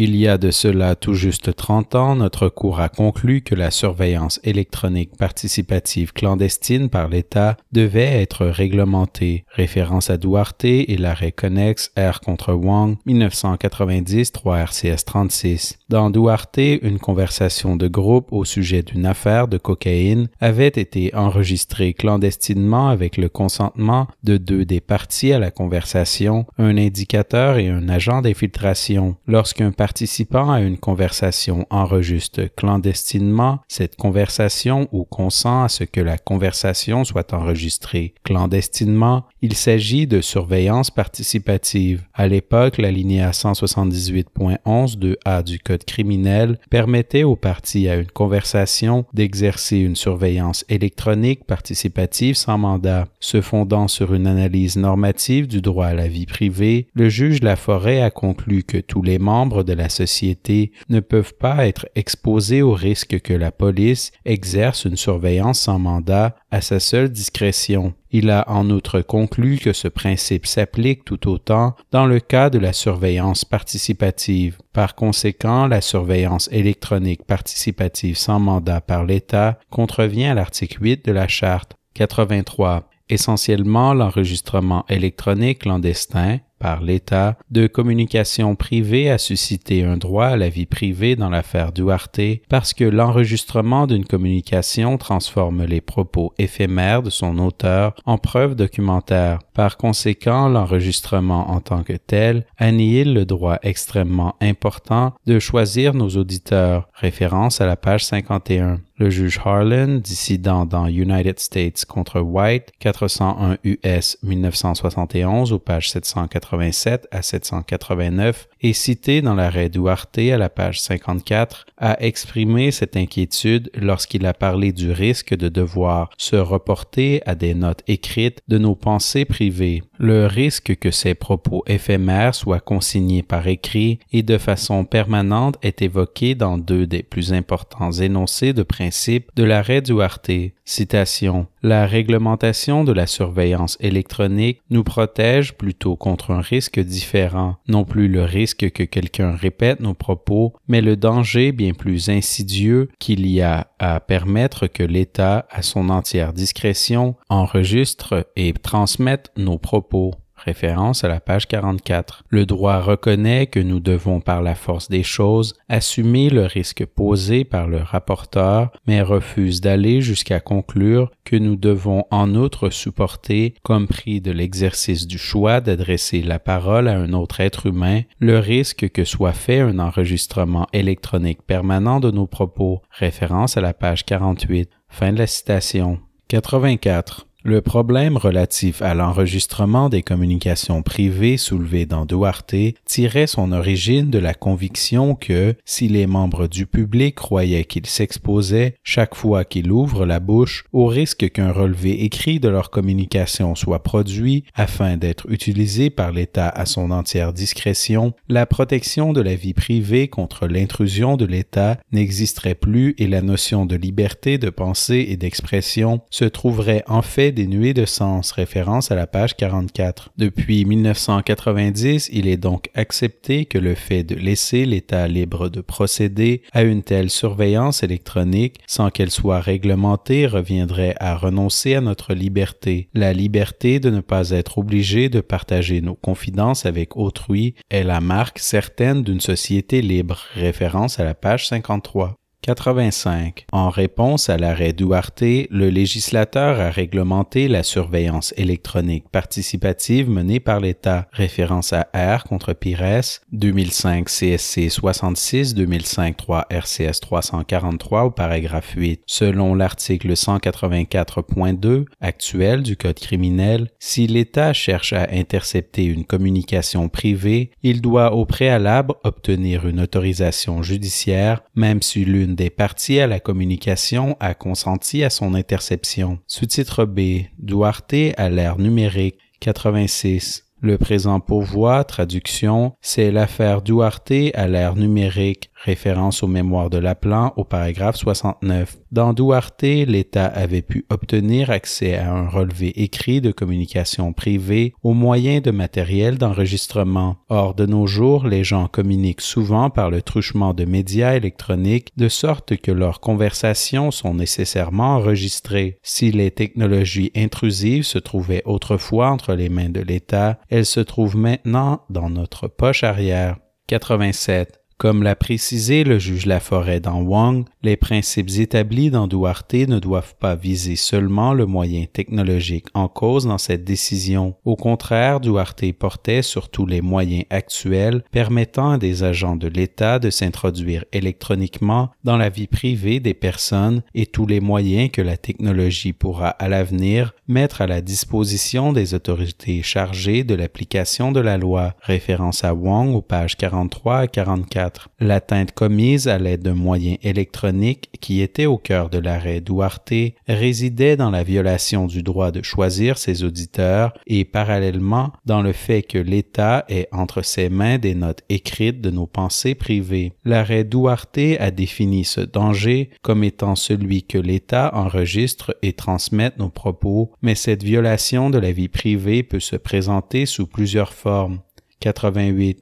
En l'espèce, nous avons l'occasion d'appliquer les principes normatifs de Duarte et de Wong au regard de la jurisprudence récente de notre Cour portant sur l'article 8 de la Charte et sur la partie 6 du Code criminel, plus particulièrement Patrick, R contre Société TELUS Communications, 2013 CSC 16, 2013 2RCS 3, R contre Cole, 2012 CSC 53, 2012 3RCS 34, Spencer, R contre Maraca, 2017 CSC 59, 2017 2RCS 608, R contre Jones, 2017 CSC 60, 2017 2RCS 696 et Reeves. L'objectif est de parvenir à une position qui, tout en étant solidement ancrée dans la jurisprudence, évolue au rythme du progrès technologique et par conséquent nous assure une protection constante contre les atteintes non autorisées à la vie privée par les agents de l'État, peu importe la forme technique que peuvent revêtir les divers moyens employés. Référence à Wong au paragraphe 44. 89. Le risque dont il était question dans Duarte était que l'État puisse prendre connaissance, sans surveillance judiciaire, des relevés reproduisant les pensées privées de citoyens que ceux-ci n'ont pas choisi de divulguer. À la fin de la guerre froide, pour obtenir un relevé en temps réel d'une conversation, il fallait enregistrer cette conversation. Aujourd'hui, pour ce faire, il suffit de participer à cette conversation. Notre cour doit décider si le principal sujet de préoccupation dans l'arrêt Duarte, la consignation des conversations est toujours pertinent et le cas échéant, de quelle façon il l'est. Dans les affaires où A, le mode de communication génère lui-même un relevé de la communication et B, l'auteur de la communication sait que cela se produit. Cette évolution des technologies de communication permet-elle maintenant à l'État d'avoir accès à son entière discrétion aux conversations en ligne privées des gens qui menacent nos principes les plus chers de protection de la vie privée?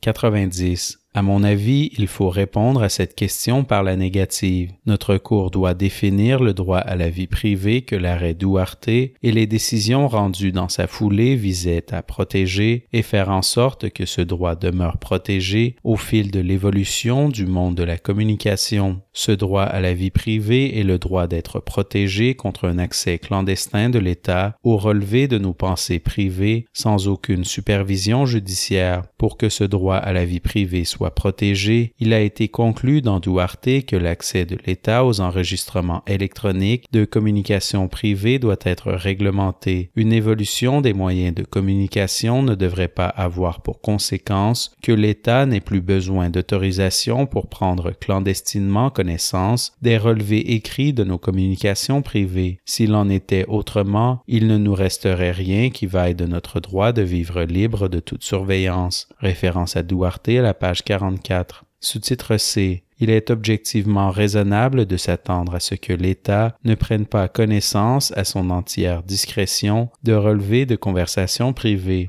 91. L'accès non réglementé de l'État aux communications électroniques privées fait intervenir l'article 8 de la Charte parce que les communications électroniques modernes ressemblent aux enregistrements électroniques clandestins qui ont suscité une attente raisonnable au respect de la vie privée dans Duarte. Bien que les communications électroniques présentent le même caractère informel et immédiat que les conversations de vive voix, elles ont également pour caractéristique la permanence, la fiabilité probatoire et la transmissibilité qui définissent les enregistrements électroniques. Elles constituent une forme de note écrite, référence à Duarte, à la page 54, citant White, aux pages 787 à 789, auxquelles l'État cherche à avoir accès. Ainsi, pour que la liberté de ne pas être obligé de partager nos confidences avec autrui, référence à Duarte, à la page 53, conserve son sens, l'accès par l'État aux enregistrements électroniques de nos communications privées doit être réglementé. Par conséquent, il était objectivement raisonnable pour M. Mills de s'attendre à ce que l'État ne prenne pas connaissance sans mandat des enregistrements électroniques permanents de ses communications privées. L'action de l'État dont il est question en l'espèce constituait une fouille au sens de l'article 8 de la Charte.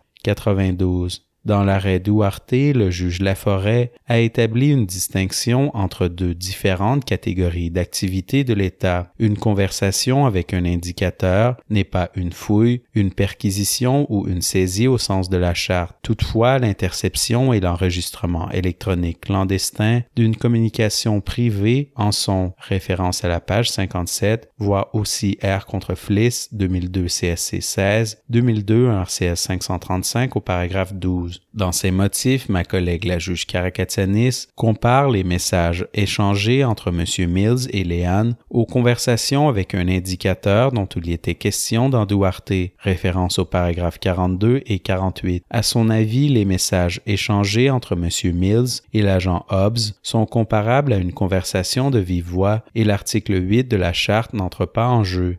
93. Soit dit en tout respect, j'estime que lorsque l'on considère la distinction qui a été établie entre une conversation et un enregistrement à la lumière du droit à la vie privée que l'arrêt Duarte visait à protéger, il devient évident que dans l'affaire qui nous occupe, les communications électroniques en cause étaient à la fois la conversation et l'enregistrement électronique clandestin de cette conversation. Cette dualité devrait étayer et non miner la protection des droits à la vie privée, puisqu'un enregistrement existe et que l'État dispose d'un accès non réglementé et sans restriction à celui-ci. 94. Notre cour s'est déjà prononcé sur le caractère hybride de la messagerie texte. Dans TELUS, la juge Abella a déclaré que la messagerie texte présente plusieurs caractéristiques de la communication orale traditionnelle. Elle se veut un moyen de conversation, la transmission du message est généralement instantanée et l'on s'attend à ce que la communication demeure privée, référence au paragraphe 1. Plus loin dans ses motifs, la juge Abella a relevé une distinction entre la messagerie texte et les communications orales. Contrairement aux communications orales, les communications textuelles, qui sont, de par leur nature, des écrits, génèrent un document qui peut facilement être copié et conservé, référence au paragraphe 34. La messagerie texte est donc une conversation électronique, référence à TELUS au paragraphe 5. Bien qu'elle puisse posséder le caractère immédiat et la spontanéité d'une simple conversation, les communications électroniques génèrent aussi, de par leur nature, un relevé écrit permanent de la communication elle-même. Dans ses motifs concordants dans Maraca, le juge Rowe a tiré une conclusion similaire. Les communications numériques créent un historique qui échappe à notre contrôle et parallèlement possèdent une qualité de conversation qui font en sorte qu'elles s'apparentent à une conversation numérique, référence au paragraphe 86 à 87. Si la dichotomie établie dans l'arrêt Duarte reposait sur la consignation, il s'ensuit que les communications électroniques jouent sur les deux plans. Elles s'entendent à la fois de la conversation de vive voix et de l'enregistrement électronique de cette conversation. Sous-titre 1. L'importance de créer l'enregistrement nous-mêmes.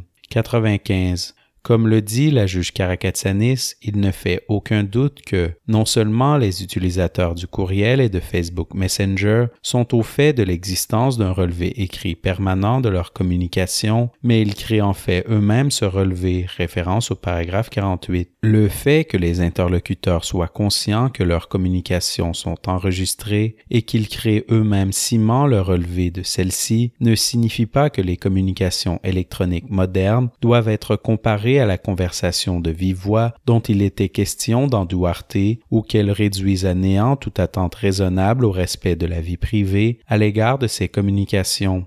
96. Lorsqu'il a établi une distinction entre la communication orale et l'enregistrement, le juge Laforêt a cité l'arrêt Holmes contre Burr 486 F 2D 55 1973 à la page 72. Traduction. Peu d'entre nous parleraient franchement si nous savions que tous nos propos sont interceptés par des machines en vue de leur diffusion ultérieure devant un auditoire inconnu et peut-être hostile. Personne ne parle à un magnétophone comme il parle à un être humain. Référence à Duarte à la page 50. Si j'adapte l'arrêt Duarte à l'ère numérique, il demeure que personne ne parle à un magnétophone comme il parle à un être humain. Pourtant, de nos jours, les gens parlent à un magnétophone chaque fois qu'il envoie un message électronique. Cela signifie-t-il qu'il n'est plus objectivement raisonnable de s'attendre à ce que nos conversations demeurent privées simplement parce qu'elles sont maintenant, la plupart du temps, enregistrées? Notre cour a conclu que la réponse est non. La création de relevés électroniques écrit de ces communications privées est pratiquement une condition à laquelle il faut consentir pour participer à la société et pourtant, les Canadiens n'ont pas à vivre en reclus du monde numérique afin de pouvoir conserver un semblant de vie privée. Référence à Jones au paragraphe 45. En dépit du fait que les technologies modernes peuvent enregistrer des communications électroniques, les gens ont encore des attentes subjectives et objectives au respect de leur vie privée à l'égard de ces communications. Référence à TELUS au paragraphe 32, transcription à la page 59.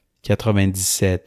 De plus, le fait d'avoir conscience que la conversation est consignée n'invalide pas nécessairement le caractère objectivement raisonnable de l'attente selon laquelle l'État n'aura pas accès à ces relevés. Cette attente est de nature normative, non descriptive. Comme l'a écrit la juge Rennie M. Pomerantz dans son ouvrage Flirting with Frankenstein, The Battle Between Privacy and Our Technological Monster, 2016, 20 Can Crim L. Rev, 149 à la page 159, citation, traduction, « Les citoyens peuvent être prêts à renoncer à leur liberté civile s'ils croient qu'ils seront ainsi plus en sécurité. Peut-être sont-ils résignés à l'absence de vie privée pour des raisons de commodité. Peut-être sont-ils résignés à l'absence de vie privée parce qu'ils sont conditionnés à croire que nous vivons déjà dans une société de surveillance. Aucune de ces attitudes ne devrait à elle seule dicter notre démarche juridique. Les droits et libertés ne doivent pas être définis en fonction de la peur ou du fatalisme. » Fin de la citation.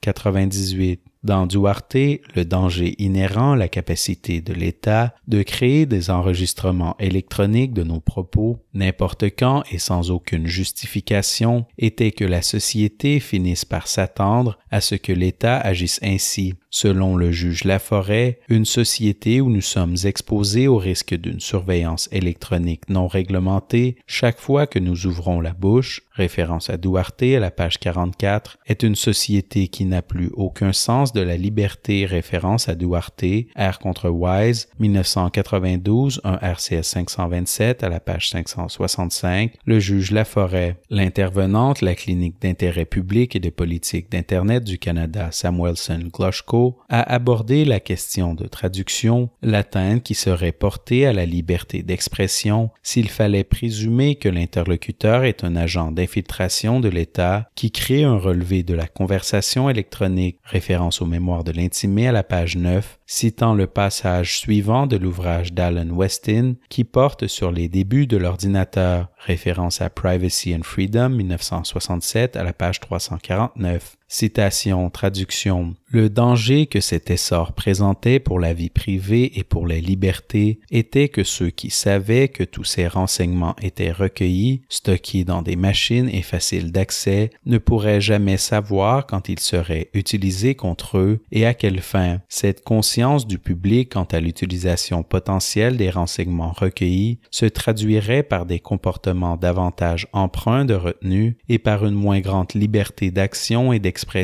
Les gens se soucieraient non seulement du fait qu'ils sont enregistrés, mais aussi de la façon dont cet enregistrement serait perçu par les autorités qui en prendraient connaissance. L'objectif même de la protection de la vie privée est de permettre aux gens d'avoir des comportements libérateurs sans contrainte et en toute liberté, et c'est précisément cet exutoire que menace notre système de dossiers informatiques. Fin de la citation.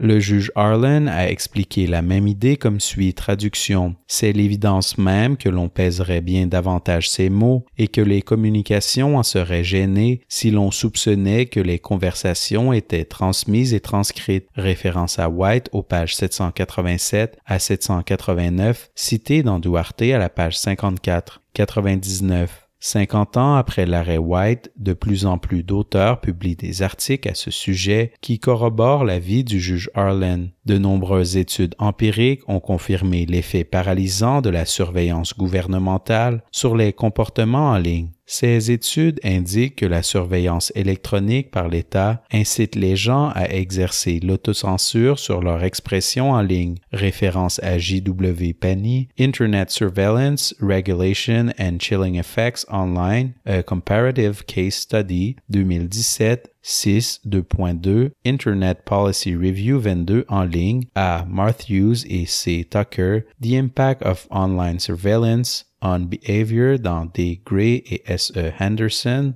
directeur, de Cambridge Handbook of Surveillance Law 2017 437. 100. De savoir qu'à tout moment et pour n'importe lequel de nos propos, il nous faudrait composer avec le fait que l'État ait en sa possession des notes écrites de ces propos aurait pour conséquence rien de moins que l'anéantissement, référence à Duarte, à la page 44, total de notre sens de la vie privée. C'est pourquoi la Cour a décidé dans l'arrêt Duarte que si l'État voulait prendre connaissance des relevés des pensées privées de ses citoyens, il aurait besoin d'une autorisation judiciaire préalable. Sous-titre 2. Destinataire visé. 101. La juge Karakatsanis affirme qu'il n'est pas raisonnable de s'attendre à ce que le destinataire visé d'un message n'en prenne pas connaissance, référence au paragraphe 36. Cette proposition générale ne s'applique pas et ne peut s'appliquer lorsque l'État a secrètement fait en sorte d'être le destinataire visé. Il ressort clairement de l'arrêt Duarte que, dans le cas d'une surveillance participative de l'État, la notion de destinataire visé ainsi que la qualification de la personne ou des personnes auxquelles nous destinons nos propos, référence au motif de la juge Karakatsanis au paragraphe 50, citant Duarte à la page 47, est intimement liée au droit de choisir ses auditeurs, même si, dans Duarte, les destinataires de la conversation étaient l'agent d'infiltration et l'indicateur. M. Duarte avait toujours une attente raisonnable au respect de sa vie privée à l'égard du contenu de cette conversation parce que le recours par la police à du matériel d'enregistrement violait son droit de ne pas avoir à composer avec le risque que des notes écrites soient entre les mains de l'État. Par analogie, la personne qui participe à une conversation électronique privée peut raisonnablement s'attendre à ce que l'État n'ait accès à un enregistrement électronique permanent de cette communication privée que si l'agent de l'État a obtenu une autorisation judiciaire. Les attentes normatives n'ont pas changé. La différence, évidemment, c'est que nous utilisons maintenant des technologies qui font elles-mêmes l'enregistrement. 102. Je souligne que le présent pourvoi porte sur les communications électroniques et sur la capacité auto-incriminante inhérente à celles-ci de créer un relevé de communication qui seront bien souvent spontanés, informels. Il ne porte pas sur les intérêts en matière de vie privée à l'égard d'une note, d'une lettre ou d'autres formes de communication qui ont leurs propres caractéristiques. Référence au motif de la juge Karakatsanis au paragraphe 45, Maraca au paragraphe 86, le juge Rowe, R. Contrevue, 2013 CSC 60, 2013 3 RCS 657 au paragraphe 24. Sous-titre 3. Distinction quantitative et qualitative entre la surveillance en personne et la surveillance électronique par l'État. 103. Je me dois de faire deux autres observations sur la nature de la surveillance électronique. D'abord, les conversations sur lesquelles notre cour s'est penchée dans Duarte ne sauraient faire l'objet d'une comparaison directe avec les communications électroniques d'aujourd'hui parce que les conversations de vive voix avec des agents d'infiltration dont il était question dans cette affaire n'étaient pas susceptibles d'exposer le public à une surveillance électronique clandestine à grande échelle. 104. Dans une société libre et démocratique, les gens ne s'attendent pas à ce qu'un grand nombre de personnes avec lesquelles ils interagissent soient des agents d'infiltration de la police qui les surveillent à leur guise. Référence à Duarte à la page 44 et 49. Si un tel scénario paraît inconcevable dans un contexte d'opération d'infiltration en personne, en raison de risques pratiques liés aux ressources dans le cas des activités d'infiltration policière, il devient parfaitement concevable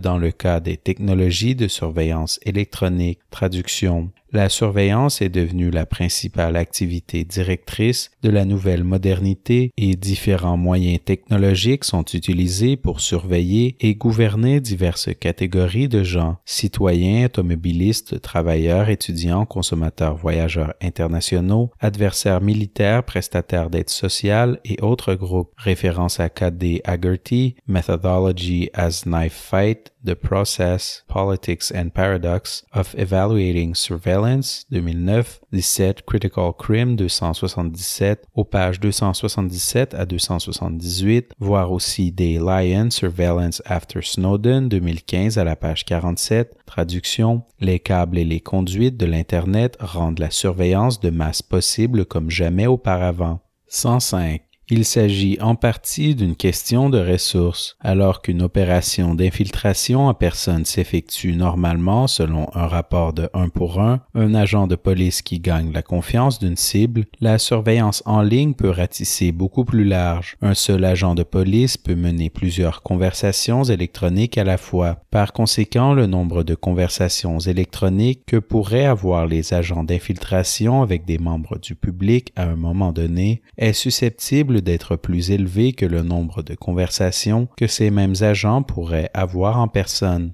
106. L'analogie entre une conversation de vive voix et une communication électronique est intenable non seulement à cause de l'augmentation quantitative de la capacité de surveillance lorsqu'il est question de surveillance en ligne, mais aussi en raison de la distinction qualitative qu'il y a entre la surveillance électronique clandestine et la surveillance en personne. L'agent Hobbs n'aurait pas pu faire ce travail policier en personne. Se créer d'autres identités n'a jamais été aussi facile que maintenant. Il va de soi qu'à cause de cet aspect de la communication électronique, il est encore plus nécessaire de surveiller le cyberespace en vue de mettre au jour les activités criminelles qui se multiplient en raison de cet anonymat. Or, ce même anonymat permet une surveillance par l'État d'un tout autre ordre, alors que les policiers peuvent créer plus facilement de fausses identités très élaborées, donc plus crédibles, sous le couvert desquelles ils exercent leur surveillance.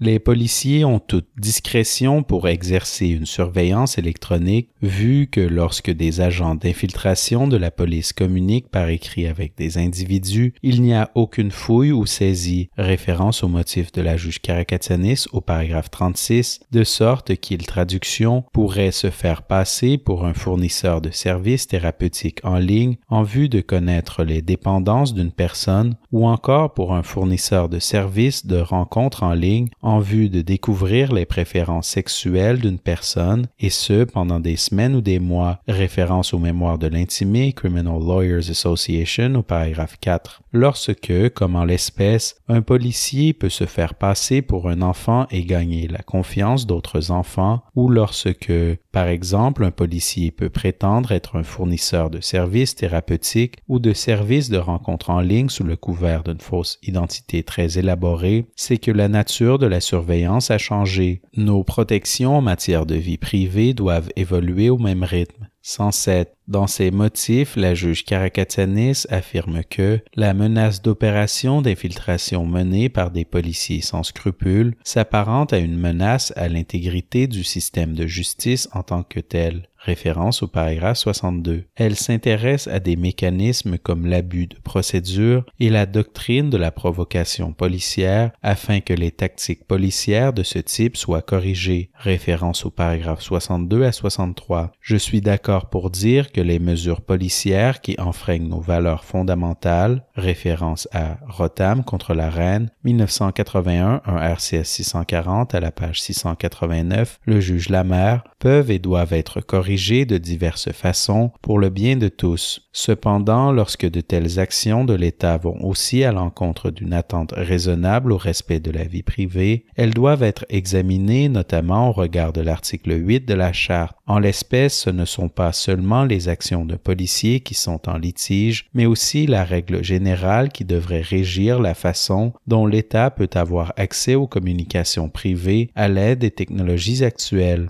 À mon avis, exclure les communications de la portée de l'article 8 parce que l'État destinataire peut maintenant obtenir un relevé de la conversation simplement en y prenant part, nuit à l'objet des droits à la vie privée et perturbe le juste équilibre entre la capacité de l'État d'enquêter sur des crimes et les droits des personnes de disposer d'espaces privés pour s'exprimer. 108. Dans l'arrêt Duarte, il était question des conséquences sur la vie privée du fait que l'État, à son entière discrétion, avait pris connaissance d'enregistrements électroniques permanents de communication privée. Les communications électroniques s'entendent des conversations qui ont lieu sur des plateformes pouvant, de par leur nature, créer des enregistrements électroniques permanents. Si l'État souhaite prendre connaissance du relevé de ces communications, il doit obtenir une autorisation. Sous-titre D. La question de la relation. 109. Mon collègue le juge Brown fonde sa décision dans le présent pourvoi sur le fait qu'il n'y a pas d'attente raisonnable au respect de la vie privée lorsque l'État réalise une opération d'infiltration et qu'il sait dès le départ que l'adulte accusé communique avec un enfant qu'il ne connaît pas, référence au paragraphe 22 à 23. Alors que la conclusion du juge Brown se rattache au contexte d'infiltration, son raisonnement s'appliquerait chaque fois que les facteurs cruciaux qu'il a établis sont présents, c'est-à-dire que l'accusé communiquait avec une personne qu'il croyait être un enfant et qui était une inconnue pour lui, référence au paragraphe 22.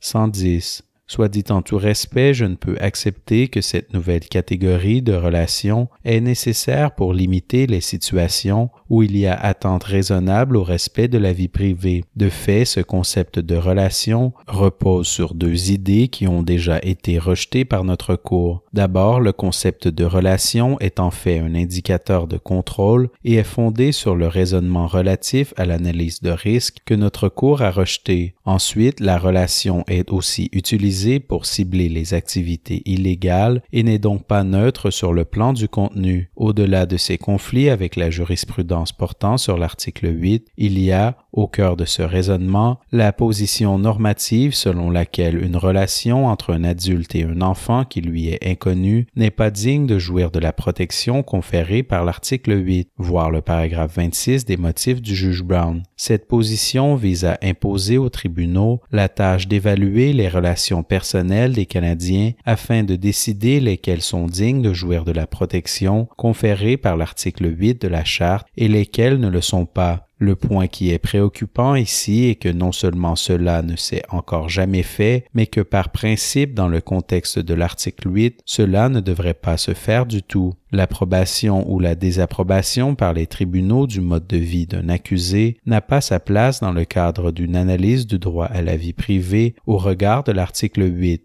111. La Cour ne devrait pas créer de zones soustraites à l'application de la Charte à l'égard de certaines communications électroniques privées des gens au motif qu'ils sont peut-être des criminels dont les relations ne sont pas socialement valables. La Charte confère expressément à chacun les protections garanties à l'article 8. Les membres de la société s'attendent raisonnablement à ce que l'État ne prenne pas connaissance à son entière discrétion de leurs communications électroniques privées. 112. Enfin, la conclusion qu'il y a attente raisonnable au respect de la vie privée à l'égard d'une chose ou d'un lieu précis ne signifie pas qu'il est interdit à l'État d'effectuer une fouille. Cela signifie simplement que les actions des policiers doivent être validées par un pouvoir ou une autorisation qui respecte l'article 8 de la Charte. À mon avis, le scénario présenté, soit celui où l'État prétend, dans un contexte d'infiltration, être un enfant et communique avec des gens qui cherchent à sexualiser des enfants, est précisément le type de situation dans laquelle l'État pourrait et devrait obtenir une autorisation judiciaire pour surveiller des communications électroniques privées. Sous-titre 1.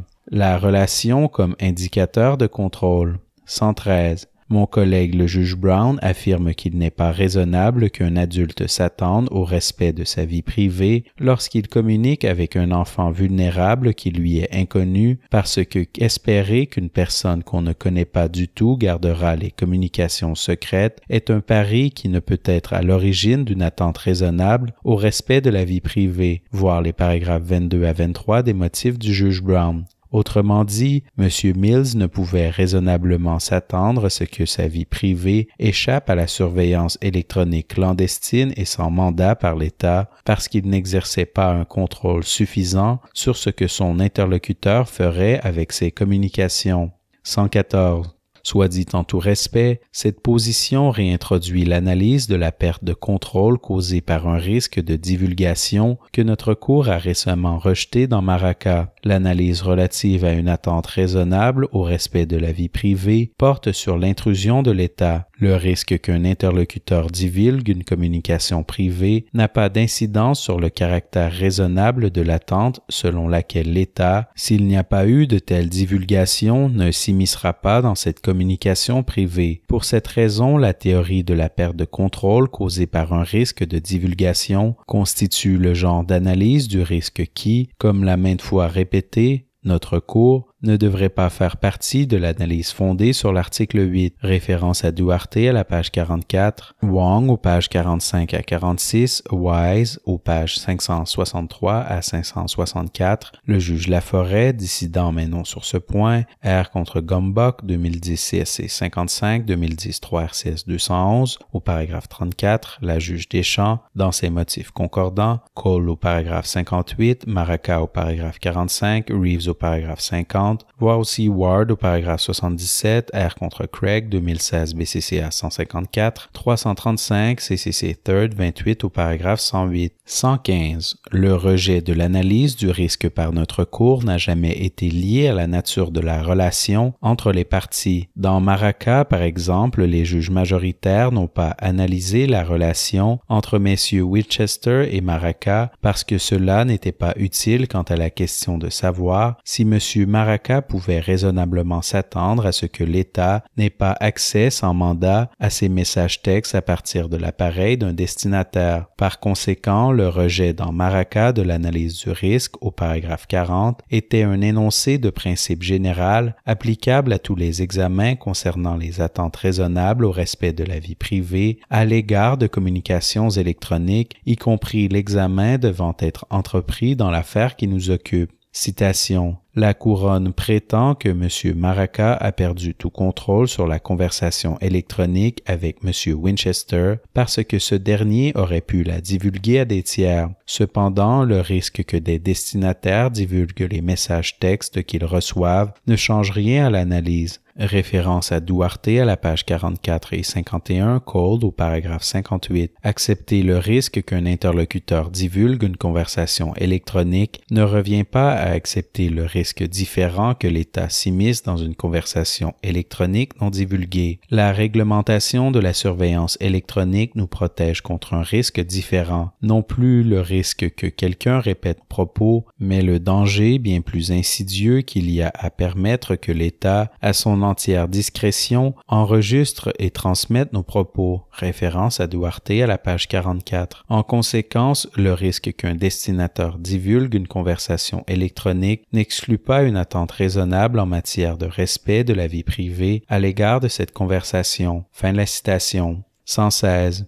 L'analyse relative à l'attente raisonnable au respect de la vie privée est axée non pas sur la question de savoir si la partie avec laquelle une personne a communiqué est susceptible d'aller voir la police. Aucune législation ne pourrait nous mettre à l'abri de ce risque. Référence à Duarte à la page 44. Elle est plutôt axée sur la question de savoir si, faute d'une telle divulgation, il est raisonnable de s'attendre à ce que la police ne s'immisce pas dans ses communications sans mandat ou autre forme d'autorisation. Sous-titre 2. La relation comme moyen de cibler les actes illégaux. 117. Mon collègue, le juge Brown, conclut qu'étant donné que notre cour s'est prononcée sur la vulnérabilité des enfants, sur le fait qu'Internet puisse faciliter la commission de crimes sexuels contre les enfants et sur la nécessité de protéger les enfants contre l'exploitation sexuelle, il s'ensuit que les adultes ne peuvent pas raisonnablement s'attendre au respect de leur vie privée dans leurs communications en ligne avec des enfants qu'ils ne connaissent pas. Référence au paragraphe 23. Soit dit avec le plus grand respect, je ne peux interpréter cette conclusion autrement que comme visant les activités illégales et en privant des droits à la vie privée les personnes qui,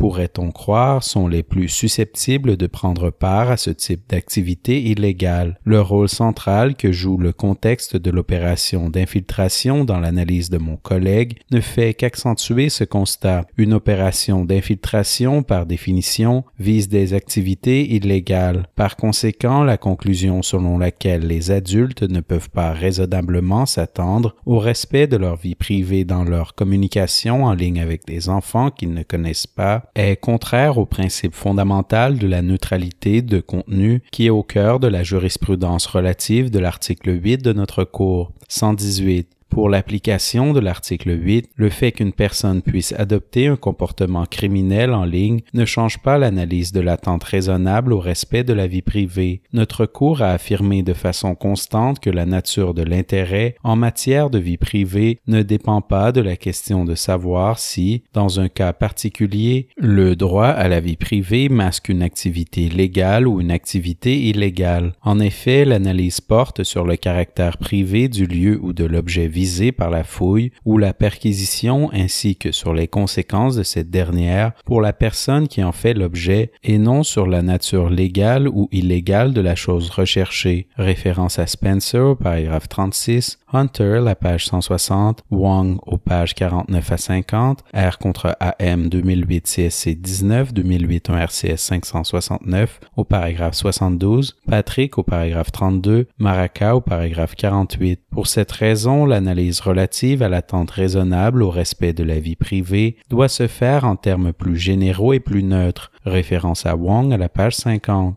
119. Devant notre cour, la couronne reconnaît que, dans l'arrêt Maraca, les juges majoritaires ont conclu que l'analyse relative à l'attente raisonnable au respect de la vie privée doit être neutre sur le plan du contenu. Elle a cependant demandé à la Cour d'écarter cette approche dans tous les cas où les communications électroniques constituent un acte criminel visant le destinataire. Référence aux mémoires de l'intimé au paragraphe 56. 120. En affirmant que les adultes ne peuvent pas raisonnablement s'attendre au respect de leur vie privée dans leur communication en ligne avec des enfants qu'ils ne connaissent pas, le juge Brown accède dans les faits à la demande de la couronne de conclure qu'une exception limitée, référence aux mémoires de l'intimé au paragraphe 50, s'applique à l'analyse neutre sur le plan du contenu qu'utilise notre cour. En toute déférence, rien ne justifie en l'espèce de déroger à un principe bien établi et à la jurisprudence récente. Ce n'est pas la première fois que la Cour est appelée à élaborer des règles de droit en matière de respect de la vie privée dans le contexte des crimes sexuels commis à l'endroit de mineurs sur Internet ou à l'aide de la technologie numérique, voir par exemple Cole, Spencer et Reeves. La Cour n'a pas jugé bon d'écarter l'analyse neutre sur le plan du contenu dans ces affaires et il ne convient pas davantage qu'elle le fasse en l'espèce. 121. Selon le raisonnement habituel qui sous-tend l'importance d'une analyse neutre sur le plan du contenu, la justification d'une fouille en fonction du contenu illégal découvert lors de cette fouille mine le système d'autorisation judiciaire préalable visant à empêcher les fouilles non justifiées avant qu'elles n'aient lieu. Voir Hunter à la page 160. Le juge Brown cherche à dissiper cette préoccupation en ciblant seulement les personnes qui, selon lui, méritent d'être fouillées parce que leurs relations ne sont pas de celles que notre société souhaiterait protéger d'un examen par l'État, en l'espèce les adultes qui communiquent en ligne avec des enfants qu'ils ne connaissent pas. 122.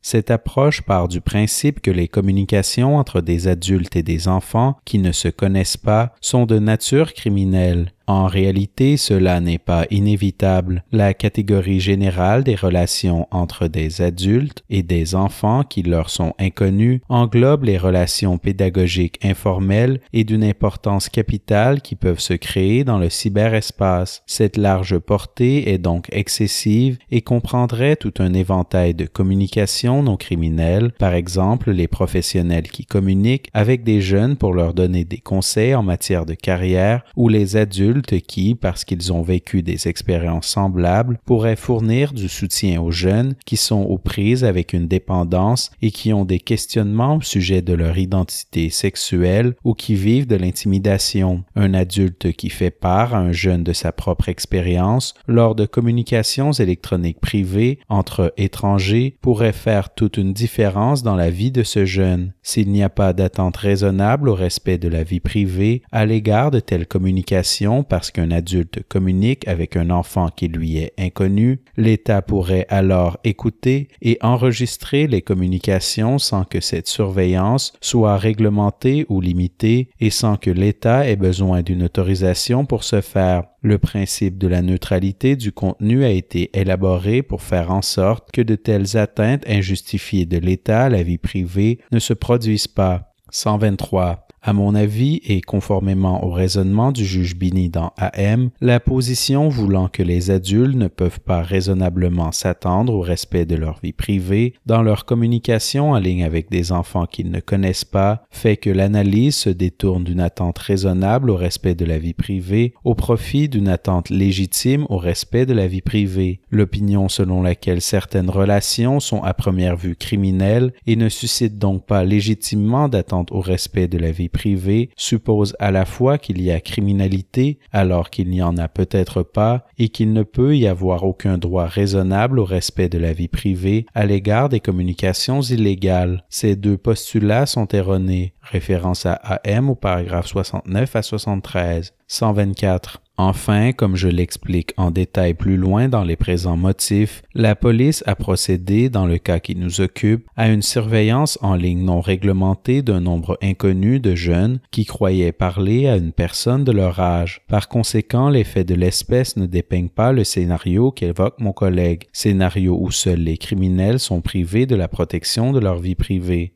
125. Il faut garder à l'esprit que la question n'est pas de savoir si un enfant qui a été victime peut aller voir la police pour lui montrer une communication en ligne qu'il a reçue. Il s'agit plutôt de savoir si l'État peut prétendre être un enfant dans des communications privées en ligne à son entière discrétion et sans qu'une telle démarche soit réglementée. À mon avis, l'État ne devrait pas être libre de le faire. Sous-titre 3. Les tribunaux ne devraient pas avoir la tâche de décider quelles relations personnelles sont visées par l'article 8 de la Charte. 126. Au-delà de mes préoccupations concernant la neutralité du contenu, je signale aussi que la position normative, voulant que les adultes ne peuvent pas raisonnablement s'attendre au respect de leur vie privée dans leur communication en ligne avec des enfants qu'ils ne connaissent pas, exige que les tribunaux procèdent à une évaluation inutile et non fondée sur des principes des relations personnelles, alors que ce facteur n'est pas utile pour l'analyse fondée sur l'article 8. De plus, même si l'évaluation des relations personnelles par les tribunaux pour décider lesquelles sont dignes d'être protégées contre un examen sans mandat de l'État concorde avec l'analyse fondée sur l'article 8, les tribunaux sont mal outillés pour réaliser une telle évaluation. Soulever des doutes au sujet d'une catégorie entière de relations humaines ne fait pas que stigmatiser de telles relations. Cela expose aussi des communications utiles et socialement valables à une surveillance électronique par l'État qui n'est pas réglementée. Pour toutes ces raisons, je suis d'avis que les tribunaux ne devraient pas recourir à l'article 8 pour permettre à l'État de s'immiscer dans certaines relations personnelles qui sont considérées comme n'étant pas dignes de jouir de la protection conférée par la Charte. 127. Je dis cela tout en reconnaissant que les juges majoritaires de notre Cour ont affirmé dans Patrick que l'analyse du droit au respect de la vie privée abonde en un jugement de valeur énoncé du point de vue indépendant de la personne raisonnable et bien informée qui se soucie des conséquences à long terme des actions gouvernementales sur la protection du droit au respect de la vie privée, référence au paragraphe 14. Cependant, la nécessité d'effectuer des jugements de valeur ne permet pas aux tribunaux de procéder à une évaluation libre de toute contrainte des personnes accusées et de leurs relations. La Charte a plutôt eu pour effet d'obliger les tribunaux à faire des jugements de valeur se rapportant aux objets de l'analyse relative à l'article 8 elle-même. Ces objets sont le caractère privé du lieu ou de l'objet visé par la fouille, ainsi que les conséquences potentielles de la fouille pour la personne qui en fait l'objet, référence à Patrick au paragraphe 32. Sur ce fondement, notre Cour s'est demandé si les membres de la société peuvent s'attendre au respect de leur vie privée à l'égard de leur sac à dos à l'école, référence à AM, de leur communication par message texte, que ce soit dans le cadre d'une fouille accessoire à une arrestation, R contre Fearon, 2014 CSC 77, 2014 3 RCS 621, ou dans l'appareil du destinataire, référence à Maraca, de leur ordinateur dans leur propre maison, vue Reeves, d'une voiture dont ils ne sont pas propriétaires, R contre Belnavis, 1997 3 RCS 341, et de la distribution relative de la chaleur sur la surface de leur résidence, référence à Tesling.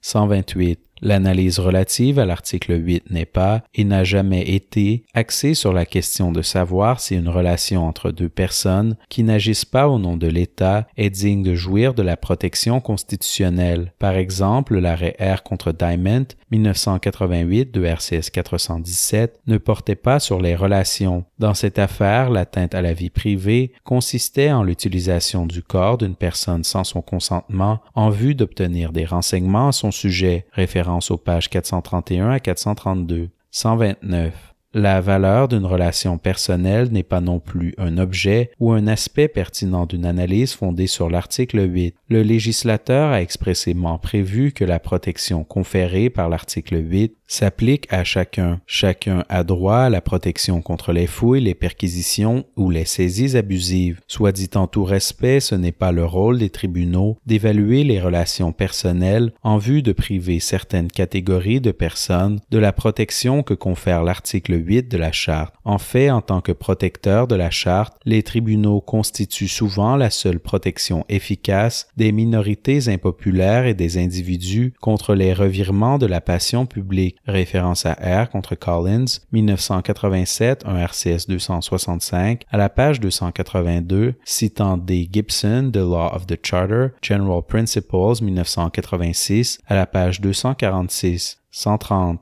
De plus, le fait de créer des zones soustraites au droit à la vie privée pour des relations précises exposera des communications socialement valables à la surveillance non réglementée de l'État. Comme je l'ai déjà expliqué, de nombreuses communications dignes de jouir de la protection conférée par l'article 8 seraient visées par la catégorie des adultes qui communiquent avec des enfants qui leur sont inconnus. 131. Pour toutes ces raisons, un virage de notre jurisprudence relative à l'article 8 qui obligerait les tribunaux à se pencher sur les relations personnelles entre les parties afin qu'ils décident si les droits au respect de la vie privée doivent être respectés ou refusés est en conflit avec l'objet de l'article 8. Un tel virage sanctionne dans les faits l'intrusion injustifiée de l'État dans de grands pans de la vie privée de toute personne en vue d'obtenir quelques communications illégales. Cette approche est contraire à la décision qu'a prise notre pays, soit que les communications privées doivent demeurer privées, sauf si l'État a l'autorisation de procéder à une fouille. Sous-titre 4. Conclusion sur la question de la relation. 132. Notre cour a toujours rejeté d'adopter la méthode d'analyse fondée sur le risque et effectue plutôt des analyses fondées sur l'article 8 qui sont neutres sur le plan du contenu en examinant la conduite de l'État en question. Dans l'affaire qui nous occupe, la question à laquelle il faut répondre lorsqu'on procède à l'analyse de l'attente raisonnable au respect de la vie privée n'est pas de savoir si les adultes qui communiquent en ligne avec des inconnus d'âge mineur au cours d'opérations d'infiltration policière fondées sur un pseudonyme ont une attente raisonnable au respect de leur vie privée à l'égard de leurs communications électroniques privées. Il s'agit plutôt de savoir si les membres de la société peuvent raisonnablement s'attendre à ce que l'État ne prenne pas connaissance à son entière discrétion des relevés de leurs communications électroniques privées. Voir Patrick au paragraphe 32. Sous-titre E. Conclusion sur l'attente raisonnable au respect de la vie privée. 133. Dans une société libre et démocratique, il est raisonnable pour les membres de la société de s'attendre à ce que l'État n'ait accès aux enregistrements électroniques de leurs communications privées que s'il a obtenu l'autorisation de le faire. Il en va de même pour la surveillance participative des communications privées. D'aucuns peuvent trouver difficile d'accepter que cette attente raisonnable au respect de la vie privée s'applique aussi à M. Mills, mais elle s'applique bel et bien. Il ne faut pas se demander quels risques ont été pris par la personne qui invoque la charte, mais plutôt quels risques devraient lui être imposés dans le cadre d'une société libre et démocratique. Référence à Reeves au paragraphe 41, Duarte à la page 52, Spencer au paragraphe 36, Patrick au paragraphe 32, Wise à la page 567. En l'espèce, la surveillance policière constituait une fouille au sens de l'article 8 de la Charte. Titre 5. Autorisation visée par la partie 6. 134. Je conviens avec l'appelant que traduction, l'utilisation de Snagit pour prendre des captures d'écran des messages répond à la définition d'interception prévue à l'article 183 du Code criminel en ce que ce programme a permis d'enregistrer et de prendre volontairement connaissance de la substance des textos, référence aux mémoires de l'appelant au paragraphe 48, voire aussi décision relative à l'article 8 au paragraphe 34. J'examinerai plus à fond la question de savoir si les actions de l'agent Hobbs auraient pu également constituer une interception, même sans le recours à Snagit. Cette dernière analyse soulève la question de savoir si, compte tenu des nouvelles technologies de communication, il convient de revoir notre régime législatif qui permet l'interception de communications privées. Je laisse cet examen au bon jugement du législateur. Sous-titre A. M. Mills avait-il une attente raisonnable au respect de sa vie privée à l'égard de ses communications? 135. Pour que l'article 184.2 s'applique à une technique d'enquête donnée, il faut que l'État cherche à intercepter une communication privée. Une communication privée est une communication orale ou télécommunication qui est faite dans des circonstances telles que son auteur peut raisonnablement s'attendre à ce qu'elle ne soit pas interceptée par un tiers, référence à l'article 183 du Code criminel. Cette définition prévoit que l'auteur devait avoir une attente raisonnable au respect de sa vie privée à l'égard de ses communications. Pour les motifs exposés ci-dessus, M. Mills avait une attente raisonnable au respect de sa vie privée à l'égard de ses communications. Les communications en cause constituaient donc des communications privées au sens de l'article 183 du Code criminel. Sous-titre B. L'utilisation de Snagit constituait-elle une interception? 136. L'article 184.2 du Code criminel s'applique aux communications qui ont été interceptées au moyen d'un dispositif électromagnétique, acoustique, mécanique ou autre. Intercepter s'entend du fait d'écouter, d'enregistrer ou de prendre volontairement connaissance d'une communication ou de sa substance, son sens ou son objet, référence à l'article 183 du Code criminel. Avec égard pour l'opinion contraire, je conclus que l'utilisation de Snagit dans l'affaire qui nous occupe constituait une interception. 137. L'agent Hobbs a enregistré ses conversations avec M. Mills à l'aide d'un logiciel traduction qui permet à son utilisateur de faire des captures d'écran des renseignements apparaissant à l'écran et de les enregistrer. Référence à décision relative à l'article 8 au paragraphe 6. Interrogé quant aux raisons pour lesquelles il avait utilisé ce logiciel, l'agent Hobbs a répondu traduction pour assurer une continuité pour conserver les messages ensemble aux fins de reproduction à l'intention des tribunaux au besoin. Référence au dossier de l'appelant, volume 2 à la page 7. Il a déclaré qu'il n'avait en aucun temps imprimé les messages directement à partir des programmes originaux, mais qu'il les avait toujours sauvegardés au moyen d'une capture d'écran. Référence à la page 8. L'agent Hobbs a en outre expliqué que chaque personne a sa propre façon de faire les choses. C'est simplement celle que je préfère et j'ai toujours trouvé qu'elle était la plus avantageuse. Elle permet de tout conserver au même endroit. Je peux tout stocker dans un même dossier de mon ordinateur. Référence à la page 8. Selon le sens ordinaire du mot enregistrer, l'agent Hobbs a enregistré le contenu informationnel des communications privées lorsqu'il les a sauvegardées au moyen d'une capture d'écran à un seul endroit de son ordinateur aux fins de reproduction à l'intention des tribunaux. Référence aux pages 7 à 8. Il s'agissait là d'une interception, voire aussi R contre Quark 2008 OJ numéro 2414 QL-CJ.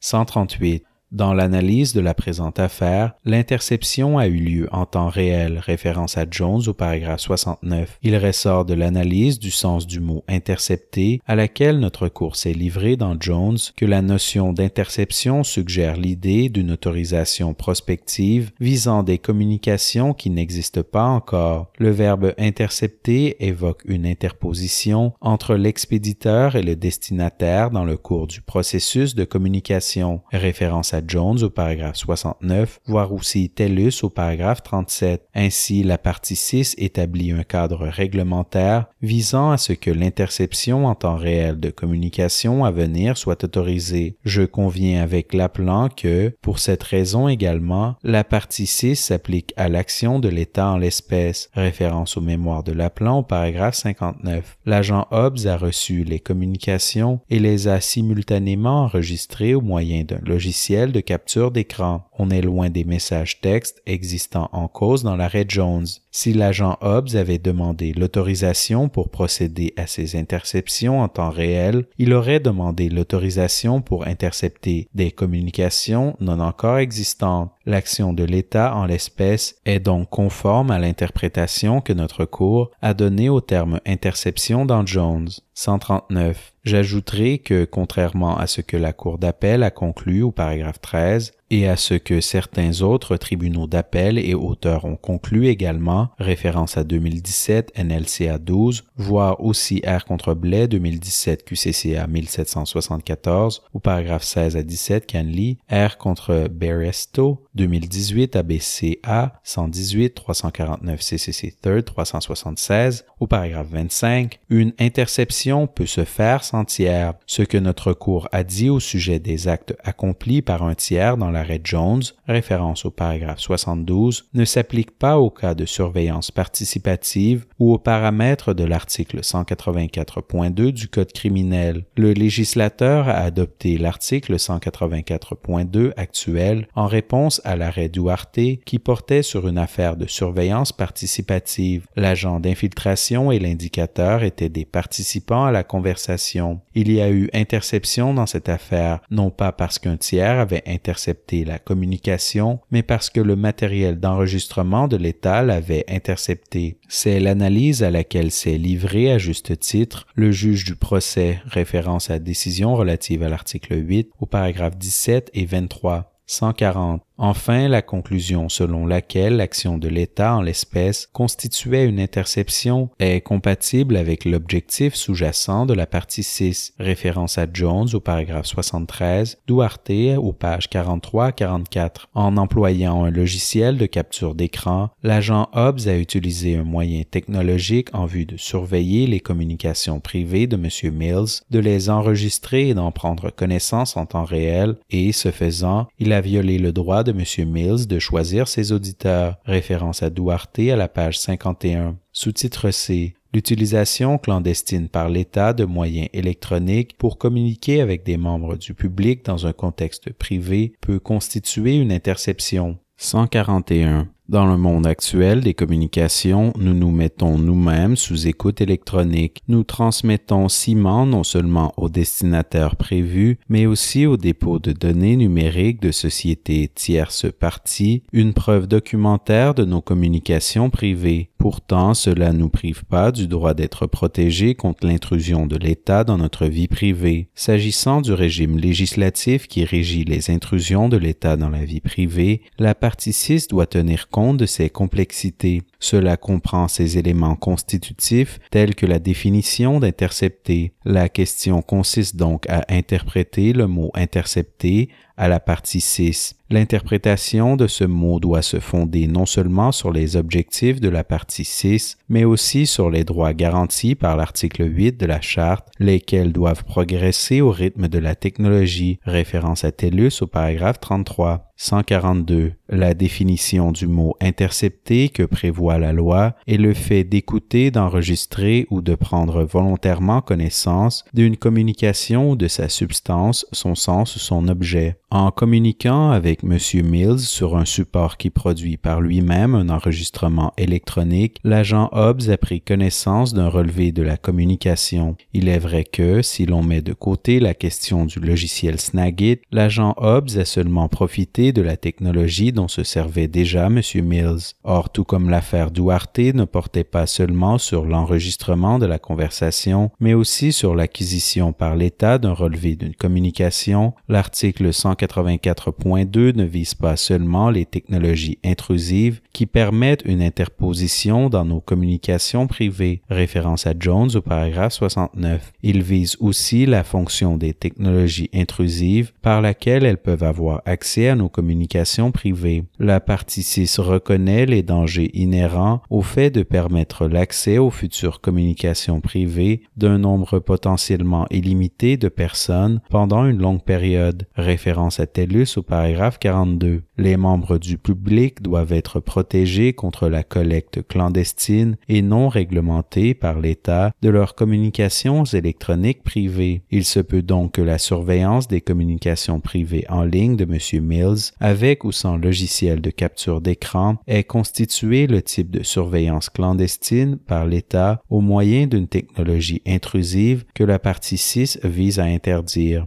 143. Si par ailleurs la surveillance électronique clandestine par la police de communication privée n'est régie que par la partie 6, dans la mesure où un logiciel externe d'enregistrement est employé, alors notre régime complet en vue de l'interception de communication privée, référence à TELUS au paragraphe 2, n'est plus assez complet. Pour être constitutionnelle, la prise de connaissance en temps réel par l'État de communications électroniques privées doit être réglementée. Sous-titre D. La partie 6 établit un juste équilibre entre la nécessité pour les forces de l'ordre d'enquêter sur les crimes et le droit des individus vivant dans une société démocratique de ne pas être importunés. 144. Je partage l'avis de l'intervenante, la procureure générale de l'Ontario, pour dire que l'Internet a créé Traduction, une plateforme sans précédent pour l'exploitation d'enfants et qu'il est nécessaire de mener des opérations d'infiltration policière proactive pour lutter contre l'exploitation en ligne des enfants. Référence aux mémoires de l'intimé aux pages 7 à 9. Voir aussi J.G. Fitch, CR, Child Luring dans Substantive Criminal Law Advocacy and the Administration of Justice, volume 1, document présenté au National Criminal Law Program, 2007, pages 1 et 3.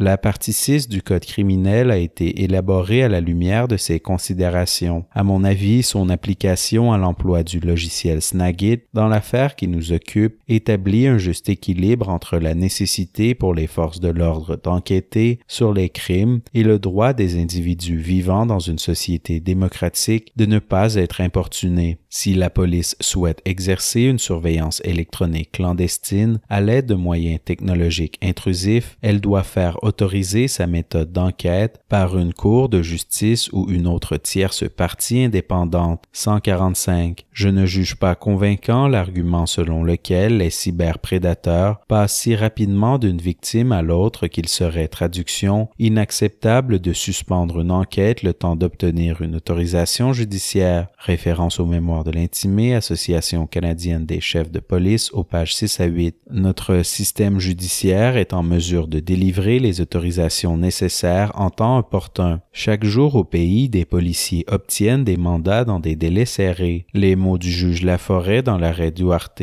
référence aux pages 52 à 53, sont ici pertinents. Citation. Imposer l'exigence de l'obtention de mandat aurait pour seul effet d'obliger la police à limiter la surveillance participative au cas où elle peut démontrer l'existence de raisons plausibles d'obtenir un mandat. Je vois mal en quoi la capacité de la police de combattre efficacement le crime serait diminuée si elle était tenue de limiter le recours à cette pratique aux situations dans lesquelles elle peut convaincre un officier de justice impartial de sa nécessité, même à supposer que ce soit le cas, la restriction se justifierait par la certitude que la police n'aurait plus le droit, traduction, de braquer ses puissants appareils d'écoute sur vous et moi et sur d'autres citoyens respectueux des lois en même temps que sur l'élément criminel, pour reprendre les propos du juge Cirillo dans Commonwealth versus Schaffer, 536 à 2D 354, peine 1987, à la page 367. Fin de la citation.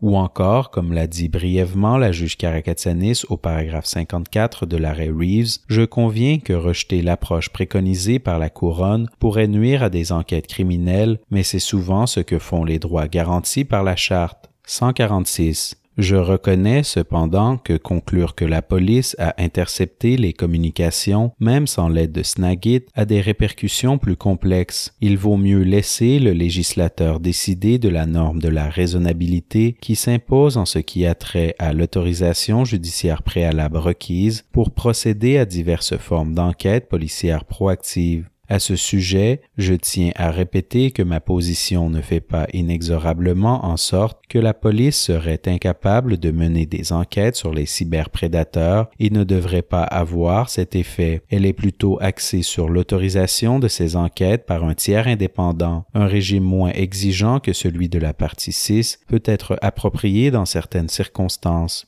147. Enfin, concernant les enquêtes policières proactives, comme celle entreprise dans l'affaire qui nous occupe, je crois qu'une série de lignes directrices uniformisées sur la protection de la vie privée pourrait être utile. Selon l'agent Hobbs, il n'existait aucune ligne directrice ou politique qui l'aurait aidé à créer une fausse identité la moins attentatoire possible. Il a donc créé lui-même une politique qui a entraîné des conséquences indésirables. Pour fabriquer son identité virtuelle, l'agent Hobbs s'est servi de photos d'une adolescente qu'il ne connaissait pas, trouvée sur Internet. Cette adolescente a donc participé sans le vouloir à une enquête policière. Qui plus est, traduction, il y a eu un certain nombre de ce que divers auteurs ont appelé des rencontres discrètes entre l'agent Hobbs et des personnes innocentes. L'agent s'est servi de leur présence en ligne sur sa page Facebook pour donner de la crédibilité à son profil, alors que ces personnes lui transmettaient des renseignements sans savoir qu'il était policier. Référence à 2014-346 NFLD et PEIR 102 au paragraphe 10, ci-après décision relative au paragraphe 24.2. L'agent Hobbs n'a pas tenté d'obtenir ni obtenu le consentement éclairé des personnes qu'il a ajoutées sur sa page Facebook, ces personnes ayant en fait été utilisées comme appât en vue de piéger un cyberprédateur. Référence à 2015-364 NFLD et PEIR 237 au paragraphe 18, ci-après décision relative à la peine. De plus, il n'y avait aucune preuve quant à savoir si ou comment la police a conservé les renseignements personnels de l'une ou l'autre de ces personnes. Référence à décision relative à la peine au paragraphe 18. Les enquêtes en ligne proactives peuvent être à l'origine d'une surveillance électronique très vaste, de sorte que des personnes innocentes, dont de nombreux jeunes, transmettent sans le savoir des renseignements personnels sensibles à la police. Pour que ces techniques d'enquête soient le moins attentatoires possible, elles doivent être régies par des lignes directrices claires. Titre 6. La fouille constituait-elle une violation de l'article 8 de la Charte? 148. Les fouilles, les perquisitions et les saisies sont présumées abusives à moins qu'elles aient été autorisées préalablement par un tribunal. Cependant, la Couronne peut établir, selon la prépondérance des probabilités, que la police a agi de manière raisonnable, c'est-à-dire que la fouille était autorisée par la loi, que la loi elle-même n'avait rien d'abusif et que la fouille n'a pas été effectuée d'une manière abusive. Référence à Collins à la page 278. En l'espèce, il n'y a eu aucune autorisation judiciaire préalable, de sorte que la fouille est présumée abusive. La fouille ou la saisie n'était pas autorisée par la loi. Par conséquent, la fouille effectuée à l'égard des communications constituait une violation de l'article 8 de la Charte. Titre 7. La preuve doit-elle être écartée par application du paragraphe 24.2 de la Charte? 149. Après avoir conclu que les droits de M. Mills garantis par l'article 8 de la Charte avaient été violés, le juge du procès a néanmoins rejeté la demande de M. Mills qui sollicitait l'exclusion de la preuve des communications électroniques par application du paragraphe 24.2. Bien que mon raisonnement diffère à plusieurs égards importants de celui du juge du procès, je conviens avec lui que l'admission de cette preuve n'aurait pas pour effet de déconsidérer l'administration de la justice. 150. M. Mills soutient que le juge du procès aurait dû aborder la présente affaire comme étant une violation du droit de ne pas s'incriminer. S'il s'agissait là de la position défendue par M. Mills au moment de l'instruction de la demande d'exclusion, alors je conviens que le juge du procès aurait dû se prononcer sur cette question. Or, même s'il s'agissait d'une erreur, celle-ci n'a eu aucun effet sur l'issue de la décision. Dans sa décision relative à la peine, le juge a conclu qu'il ne ne s'agissait pas d'une affaire de provocation policière, référence au paragraphe 3 à 8. Ainsi, s'il avait examiné cette question dans son analyse relative au paragraphe 24.2, le juge du procès aurait conclu que la preuve n'avait pas été obtenue en contravention du droit de ne pas s'incriminer. 151. Les autres observations de M. Mills concernent le traitement et l'appréciation des facteurs exposés dans l'arrêt R contre Grant 2009 CSC 32 2009 2 RCS 353 au paragraphe 71 qui permettent d'écarter des éléments de preuve en application du paragraphe 24.2. Ces facteurs sont 1. La gravité de la conduite attentatoire de l'État. 2. L'incidence de la violation sur les droits de l'accusé garantis par la Charte. Et 3. L'intérêt de la société à ce que l'affaire soit jugée au fond. 152. M. Mills soutient que le juge du procès a eu tort de conclure que l'agent d'infiltration avait agi de bonne foi. Il s'agit cependant là d'une conclusion raisonnable que pouvait tirer le juge du procès après avoir conclu que l'agent traduction appliquait ce qu'il croyait être une technique d'enquête légitime, référence à décision relative au paragraphe 24.2 au paragraphe 10. Il est préoccupant de constater que l'agent n'a pas cherché à savoir si la technique d'enquête était valide sur le plan constitutionnel ou s'il devait obtenir une autorisation judiciaire. Il est impératif de ne pas assimiler la négligence ou l'aveuglement volontaire à la bonne foi, référence à Grant au paragraphe 75. Il est tout aussi préoccupant de constater qu'il ne disposait d'aucune ligne directrice écrite qu'il aurait pu suivre.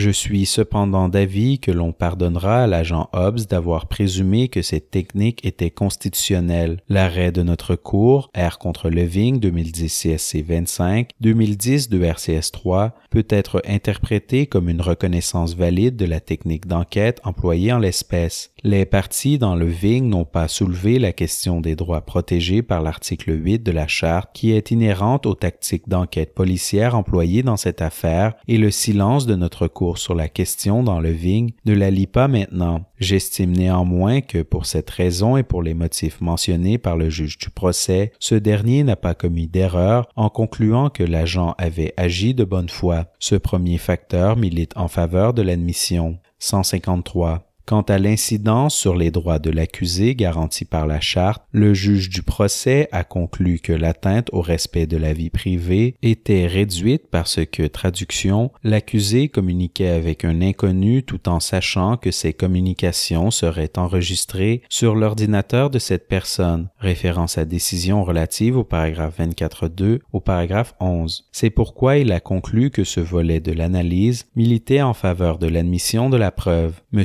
Mills fait valoir que les conclusions du juge du procès vont à l'encontre de la jurisprudence. Je suis de cet avis. Il n'y avait aucune attente réduite au respect de la vie privée en l'espèce. Notre cour a bien précisé que le fait qu'une personne n'ait pas de contrôle sur ses communications ne réduit pas son attente raisonnable en matière de protection contre l'intrusion de l'État dans sa vie privée. Voir Duarte à la page 48, Maraca au paragraphe 68. La violation de la Charte a eu une incidence importante sur M. Mills. Des renseignements biographiques d'ordre privé ont été révélés et soumis à l'examen de la police. Référence à R contre Plant, 1993, 3 RCS 281 à la page 293. Un ensemble de renseignements biographiques pourrait notamment comprendre des renseignements tendant à révéler des détails intimes sur le mode de vie et les choix personnels de l'individu. Cole au paragraphe 45 à 46. Ce facteur milite en faveur de l'exclusion. 154. Quant à l'intérêt de la société à ce que l'affaire soit jugée au fond, le juge du procès a conclu que l'exclusion de la preuve serait, traduction, fatale pour la couronne et que cette preuve, d'une valeur probante réelle, était d'une grande fiabilité, référence à décision relative au paragraphe 24.2. En appel devant notre cour, l'appelant a reconnu que l'infraction reprochée était grave. Toutefois, son avocat demande à la cour de ne pas accorder une importance indue à la gravité de l'infraction, référence au mémoire de l'appelant au paragraphe 103 à 106. 155.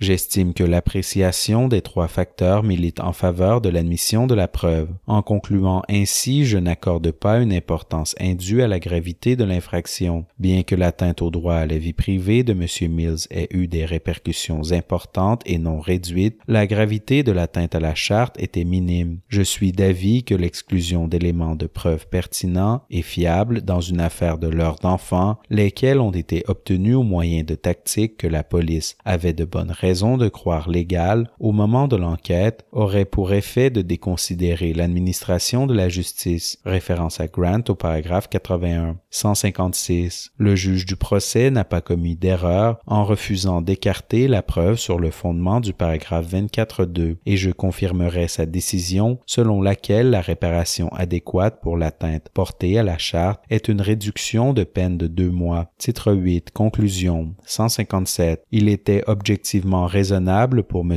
Mills de s'attendre à ce qu'un agent de l'État ne puisse prendre clandestinement connaissance d'un enregistrement électronique permanent de ses communications privées sans autorisation judiciaire préalable. L'utilisation par l'agent Hobbs de Snagit constituait une interception au sens de la partie 6 du Code criminel. Qui plus est, il se peut que, même sans Snagit, la technique d'enquête employée par l'État en l'espèce ait constitué une interception. Comme l'agent Hobbs n'a pas cherché à obtenir ni obtenu l'autorisation judiciaire préalable prévue à l'article 184.2, avant d'utiliser Snagit, la fouille à l'égard des communications privées en cause était déraisonnable. Toutefois, je n'écarterai pas ces communications sur le fondement du paragraphe 24.2 de la Charte. 158. Le présent pourvoi soulève de sérieuses questions quant à savoir si la surveillance policière de communications électroniques devrait être réglementée et, le cas échéant, de quelle façon elle devrait l'être, suivant l'abondante série de décisions de notre Cour établissant les principes normatifs de ce qui constitue une attente raisonnable au respect de la vie privée. Je conclus que la surveillance non réglementée par l'État, en l'espèce, la prise de connaissances non réglementée par l'État d'enregistrements électroniques permanents de communications privées contrevient à l'article 8 de la Charte, dans la mesure où notre régime législatif qui autorise l'interception de communications privées ne comprend pas les méthodes modernes par lesquelles l'État obtient des enregistrements en temps réel de communications privées. Je crois qu'il doit être réexaminé. 159. Pour les motifs qui précèdent, je suis d'avis de rejeter le pourvoi. Pourvoi rejeté.